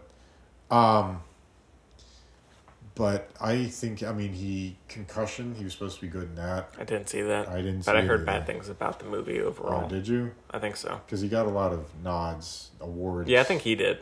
Nods for his performance in it. Yeah. Trying to think of what else he's done. I mean, obviously, Suicide Squad, there was Focus. He was okay. I mean, he was fine in Focus. Yeah. But trying to remember what else he's done. After Earth, blech. Yeah. Garbage. Yeah, but see, that's the thing, is most of the roles he's taken have been garbage. Oh, I liked him in iRobot. Oh, yeah. I'm a big iRobot fan. Yeah, so. I like iRobot a lot. He was really good in that. I'm trying to remember what all he's done. Hitch. Didn't see Hitch. Oh, you should see Hitch. In Pursuit of Happiness. Didn't see that. He was good in it. Was he? I mean, it's a little very over sentimental, but yeah, he's good in it. That strikes me as an over sentimental. It was released around Christmas, wasn't it? I think they so. love to go for the super maudlin, happy feel good films. Yeah. Around Christmas time. So yeah, Bright. I'm curious. I don't know that I'm necessarily excited, but I'm curious, and I'll have to wait and see what the consensus is when it gets released. Did you see that Christopher Nolan having a movie released on Netflix pointless. He said he would never ever work with Netflix because he thinks it's pointless. That's fine. That's his opinion. Yeah. I still stand against everything that he feels. And As apparently, a Will director. Smith, at his panel for Bright, kind of like backlashed at that. Yeah. But yeah, I don't think it's pointless. yeah. I mean, Netflix is Okja. I Yeah. don't need to see that in a theater. Usually, I would always prefer to see a movie in a theater, especially something like Dunkirk. Yeah. But Okja or something, I don't mind. Really. I mean, the point is, they found a business model. It works, and they've if it's a put good out movie, some, it's a good movie. Yeah, they've put out some good stuff. Glow recently, watched that.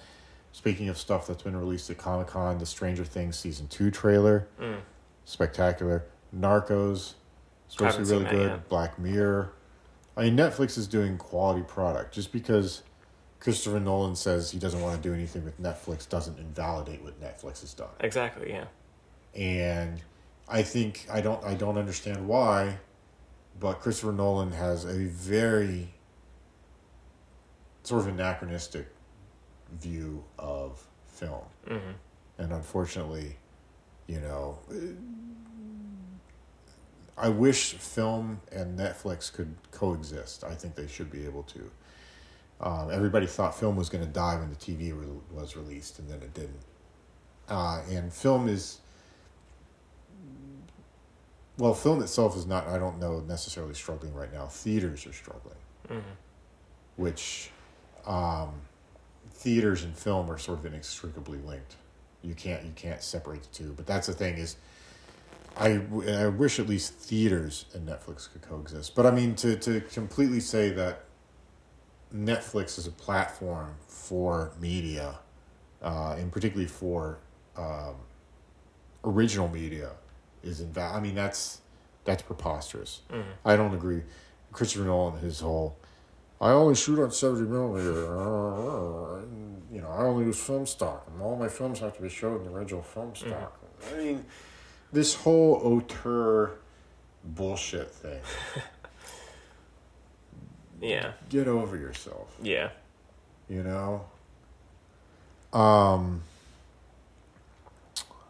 But I don't, who am I? I'm just a common plebeian. Mm-hmm. That's what we So all my are. opinion doesn't count for anything. Yeah. He's Christopher Nolan. He's the head of the He's pantheon. the top dog. And there was the Pacific Rim Uprising trailer, but there's honestly not much to say. There's not much to see. It's some it's pretty graphics, and then John Boyega shows up and says some stuff. I'm sure it'll be fine. I mean, I'm kind of looking forward to it, but it doesn't even come out until next fall, I think. So Yeah, it's a ways down the road yet. so maybe when we get some more footage or real footage, then we can talk about it. But I guess one final thing is there was a announcement that the RoboCop anniversary is coming up, and so it's getting a re-release in theaters, like a lot of movies do at one point or the other. Original? Yeah, original, not the garbage remake. So the original with Peter Weller. Yeah. And God, what's the name of the actor who was on that 70s show? That guy. I know who you're talking Yeah. about. But what is the bad guy? what classic movies would you want to see if you could pick one or pick some to see in the theater? Which one would it be? Do you think? It probably. I know some of the ones I would say are probably ones that do get theatrical releases. I just haven't seen them. But Psycho, Rear Window, Shining. Shining would be a good The one. Shining. Yeah. The Shining. I mean, absolutely, because the visuals are stunning. And In Star Wars. The first use of a Steadicam. Yeah. Right? Mm-hmm. Any of the Star Wars... Well, no, I wouldn't say any of the Star Wars films. New Hope, Empire Strikes Back. Mm-hmm. I would love to watch either of those. Return of the Jedi, absolutely not. I hate Ewoks. Really? Yeah. I hate Ewoks. I really loathe Ewoks. I mean, that's the thing. Every time I've always discussed Star Wars with people, I've always seen the trajectory as New Hope, George Lucas, brilliant idea, wants to tell a story, makes it brilliant piece of filmmaking, blockbuster, right? That's where the blockbuster phrase came from. And he held, because Fox stupidly didn't think it was going to do anything, they allowed him to retain all of the licensing rights. So he made huge money off the toys. And so then he goes and makes Empire, which again is intended to be excellent, classic storytelling. But by the time Empire comes and is huge and makes money, and he starts making more money off of the licensing than he does the films themselves, that's messed up. He realizes, hey, there's more money in the toys and the marketing than there is in the films, which generally there is, which is the stupid thing about it. But so then the time Return of the Jedi rolls around, he starts focusing more on the marketing aspect, and so he throws in Ewoks, and then he starts doing the second arc, and so he comes up with Phantom Menace, and he throws Jar Jar Binks in, and Gungans, and thinking toys and plushies, and it just huge backlash. And you'll notice how the arc of the first trilogy moves towards more marketable crap, and then the arc of the second trilogy moves from theoretically marketable crap away from that and towards more compelling storytelling again. So the end film, Revenge of the Sith, is actually quite good. And then J.J. Abrams takes over, and now it's all about the storytelling again. So, I mean, obviously there's going to be market toy tie-ins and shit like that, but that's secondary compared to the importance of the story. So, I don't know, what films would I like to see? Blade Runner, which I did have the fortune of seeing last year. The visuals were stunning when it first came out. They're still stunning now. Still great now, yeah. I want to see a Charlie Chaplin movie. Like, I would love to see City Lights in the theater, or maybe a Gold Rush or something like that. Because I've never seen a silent movie in a theater besides The Artist. I guess. That doesn't. So yeah, it doesn't count. Doesn't count. So I would love to see a Chaplin movie. Yeah, a Chaplin or like a Buster Keaton film or something like that. Yeah, that would be interesting to see. Just something the heyday of cinema. Yeah, or maybe like Top Hat with Fred Astaire and Ginger Rogers. Yeah, that's a good one. And then as cliched ones like Casablanca or right. I did see. Or Some Like It Hot. That's one of my favorite comedies. The Marilyn Monroe. Yeah, I would love to see that Monroe, one in the theater. I saw Gone with the Wind in the theaters. Classic How's that? Piece of filmmaking. I just don't like Gone with the Wind. I'm not crazy about it either. I don't like Citizen Kane either. I'll just put that out there. Yeah, I'm kind of meh. You know, for my money, my favorite film of all time, Doctor Strangelove. Nice. Bam, Doctor Strangelove. Nice. That's why I love my Kubrick. What can I say? Shining, Doctor Strangelove, Barry Lyndon. Just got a Criterion announcement, Barry Lyndon. Oh, really? Yeah. Oh, cool. Couple months, I think. Yeah. So I'll have to keep my eyes peeled for that. Then I want a copy of that. Oh God. Any Kurosawa film? Oh, sure, definitely. I would love to see a Kurosawa movie in it. Ron, Kagemusha, any of the trilogy, Yojimbo, Sanjuro, I forget what the third one is in that. Seven Samurai. Oh, yeah, that would be a cool one to see in the theater. Yeah. So any Kurosawa film I would absolutely love to see in the theater. So, any of those Japanese, Ozu, Mizoguchi, all their films, the visuals, the Japanese aesthetic, I've always, I spent a year in Japan. I've always liked the Japanese aesthetic, very, very restrained. I do very too. Structured, very clean. And that translates well into the film. And so, but yeah, particularly Kurosawa and his big samurai epics, I think would be spectacular. Another practical effects. Yeah.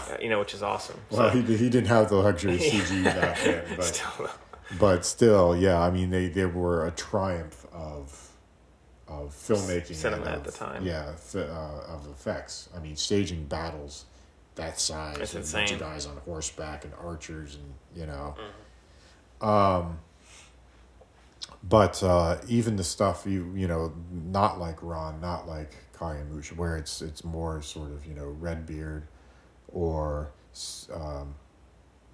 well, sort of Seven Samurai, but you know, where it's a smaller scale type thing. Even those films are spectacular to watch. Yeah, like the Samurai trilogy. Yeah. Can't remember the I'm subtitle. trying to remember what it's called, but I know it was Yojimbo, Sanjuro, and then the third one I can't remember. Yeah, off the top of my I would head, love to see those. But yeah, so I may check out RoboCop if it's showing around here. That'd be kind of cool. Yeah, I really like the original, so. I remember the character's name now, Clarence Boddicker. Yeah, That's the bad guy. Yeah, but I can't remember the actor's name. Kurt. Didn't he just recently die? Kurt something. Wasn't it Kurt something? I think so, maybe. But did he? Didn't the villain guy recently die? I think he may have. Maybe. I don't remember hearing maybe. that. I don't know. I may be wrong about that. I know Martin Landau died. Yeah. I haven't heard anything else about. A lot of people have been dying recently. Yeah, well, So. Chris Cornell from Suicide, Chester Bennington from Suicide, from Linkin Park. Yeah, that came out of nowhere. Martin Landau and George Romero from Old Age. And then the guy who just played who was the father in Home Alone died. Oh yeah, John something. John. Hurt? No. Heard. Yeah. Yeah. So yeah, he recently passed, and so, it's just too bad. Yeah. There have been a lot of deaths lately, which is. But the Linkin Park one came out of nowhere. Yeah. So. Well, anytime suicide happens, it's pretty much. Yeah. I mean, even if there are telltale signs, the timing of it is never an easy thing to predict. Mm-hmm. So, but yeah, that's it's sad. Why somebody would want to do that? I don't know. Mm-hmm. You know, especially somebody who's contributed as much, done as much, gained as much. You know, but then again, depression is what it is, and unfortunately, you can't dodge it. I don't know. Would I see RoboCop in the theaters? Maybe. Maybe if you had a lazy Sunday. I saw the Frank Miller one, which I believe was the second one in the theaters. With the crack addicted robot or whatever that was. Yeah. Yeah. Interesting concept, but not really my cup of tea. Mm-hmm. I don't know. Maybe just for nostalgia's sake, but really not that keen. I was never big on the RoboCop thing. A lot of people look back at it, RoboCop, but it was never that exciting for me. So, yeah. So I think it comes out sometime this fall. So maybe look out for that if you're a RoboCop fan. And if you have any ideas for movies you'd like to see in the theater, the filmbudspodcast at gmail.com. We'd love to hear from you. Questions and comments, so please feel free to send us some. But yeah, so I guess that's all the news we got, and we can just do our picks of the week. Sure. For Chloe, she was talking about some show. Not Fargo. Oh, shit. She'll have to remind us next time. Yeah. Can't remember. I was gonna just pick one for her, but oh well. Brayden, what's yours? I've been watching.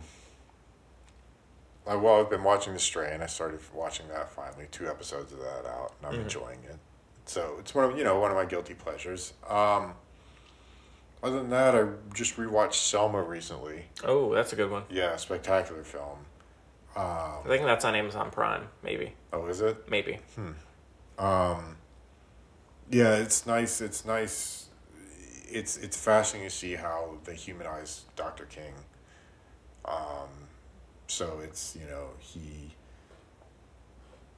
seeing his human flaws, brings him down to a level that it just emphasizes how the humanity of all of us. Mm-hmm. And really makes, I think, what he was doing, his struggle, his message, it makes it resonate all that much better, all that much more. Yeah. So, really reminds us of what he was trying to do. Mm-hmm. So, yeah, it's spectacular. I'm trying to think of what else I've been watching recently. Not a whole heck of a lot. Mm-hmm. Mostly just, as I said, The Strain. Rewatched Selma, which the performances in that are very good, spectacular. Yeah. Oyelowo. Oh, I'm can't say his name. I'm sorry if I'm butchering his name. And who's it? Carmen Ejogo? I think so. Yeah. Was she in Born to Be Blue?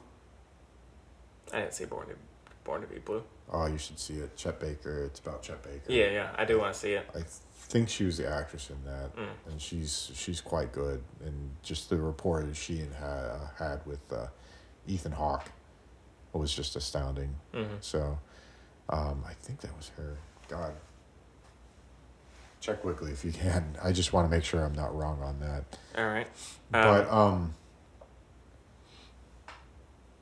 But yeah, Selma was a spectacular film. God, I don't know. Mostly I've just been paying attention to stuff coming out of San Diego Comic-Con. Yeah, it was. And Carmen. Okay. And I'm mostly just super excited about Stranger Things season 2. So nice. that's how I get my rocks off. Stranger Things is just such an amazing series, and being a child of the 80s and growing up with that kind of, they capture the feel of that so well without it being just sort of a cloying throwback to it. It's more of an homage, but done in a very modern way with modern sensibilities, but having a lot of the feel of those 80s sort of science fiction, supernatural suspense, you know. So plus we get to see the kids running around in Ghostbuster costumes, which will be super duper why fun. not? Yeah. So Yeah, well, for me, I was just talking about the Steven Spielberg's The BFG, which I think is on Netflix. A very charming, easy watch, very underrated. Came out last year, based off the Roald Dahl, Not Our Story. Beautiful to look at. Mark Rylance is fantastic. The little girl in it is amazing. If you need an easy, simple watch, that should be on Netflix. Don't hold me to that, but I think it is. And if not, you can rent it for a couple bucks somewhere. And I also watched Kong Skull Island the other day, and it was just terrible. really? It's just bad. Huh. It got decent reviews, but I thought it was awful. Isn't that one of the... It's part of the new Godzilla monster universe. Yeah, with the mummy and all that Yeah, to bring it back. Yeah, I think no, that's different. That's a different thing. This is like Godzilla, King Kong, and Okay. others. The dark universe, quote unquote, is the Mummy, the Invisible Man. Okay. Yeah, it's all different. I can't keep all my monster movies straight. Yeah, but yeah, don't watch Kong Skull Island. Just came out on Blu-ray. Don't watch it. It's basically garbage. Ouch. And that has some good actors in it too. It does, Samuel- and they're not. Samuel Everyone Jackson, just John phones C. it in so Reilly. hard. Yeah. Like no one. I really like Tom Hiddleston. Really like Brie Yeah. Larson.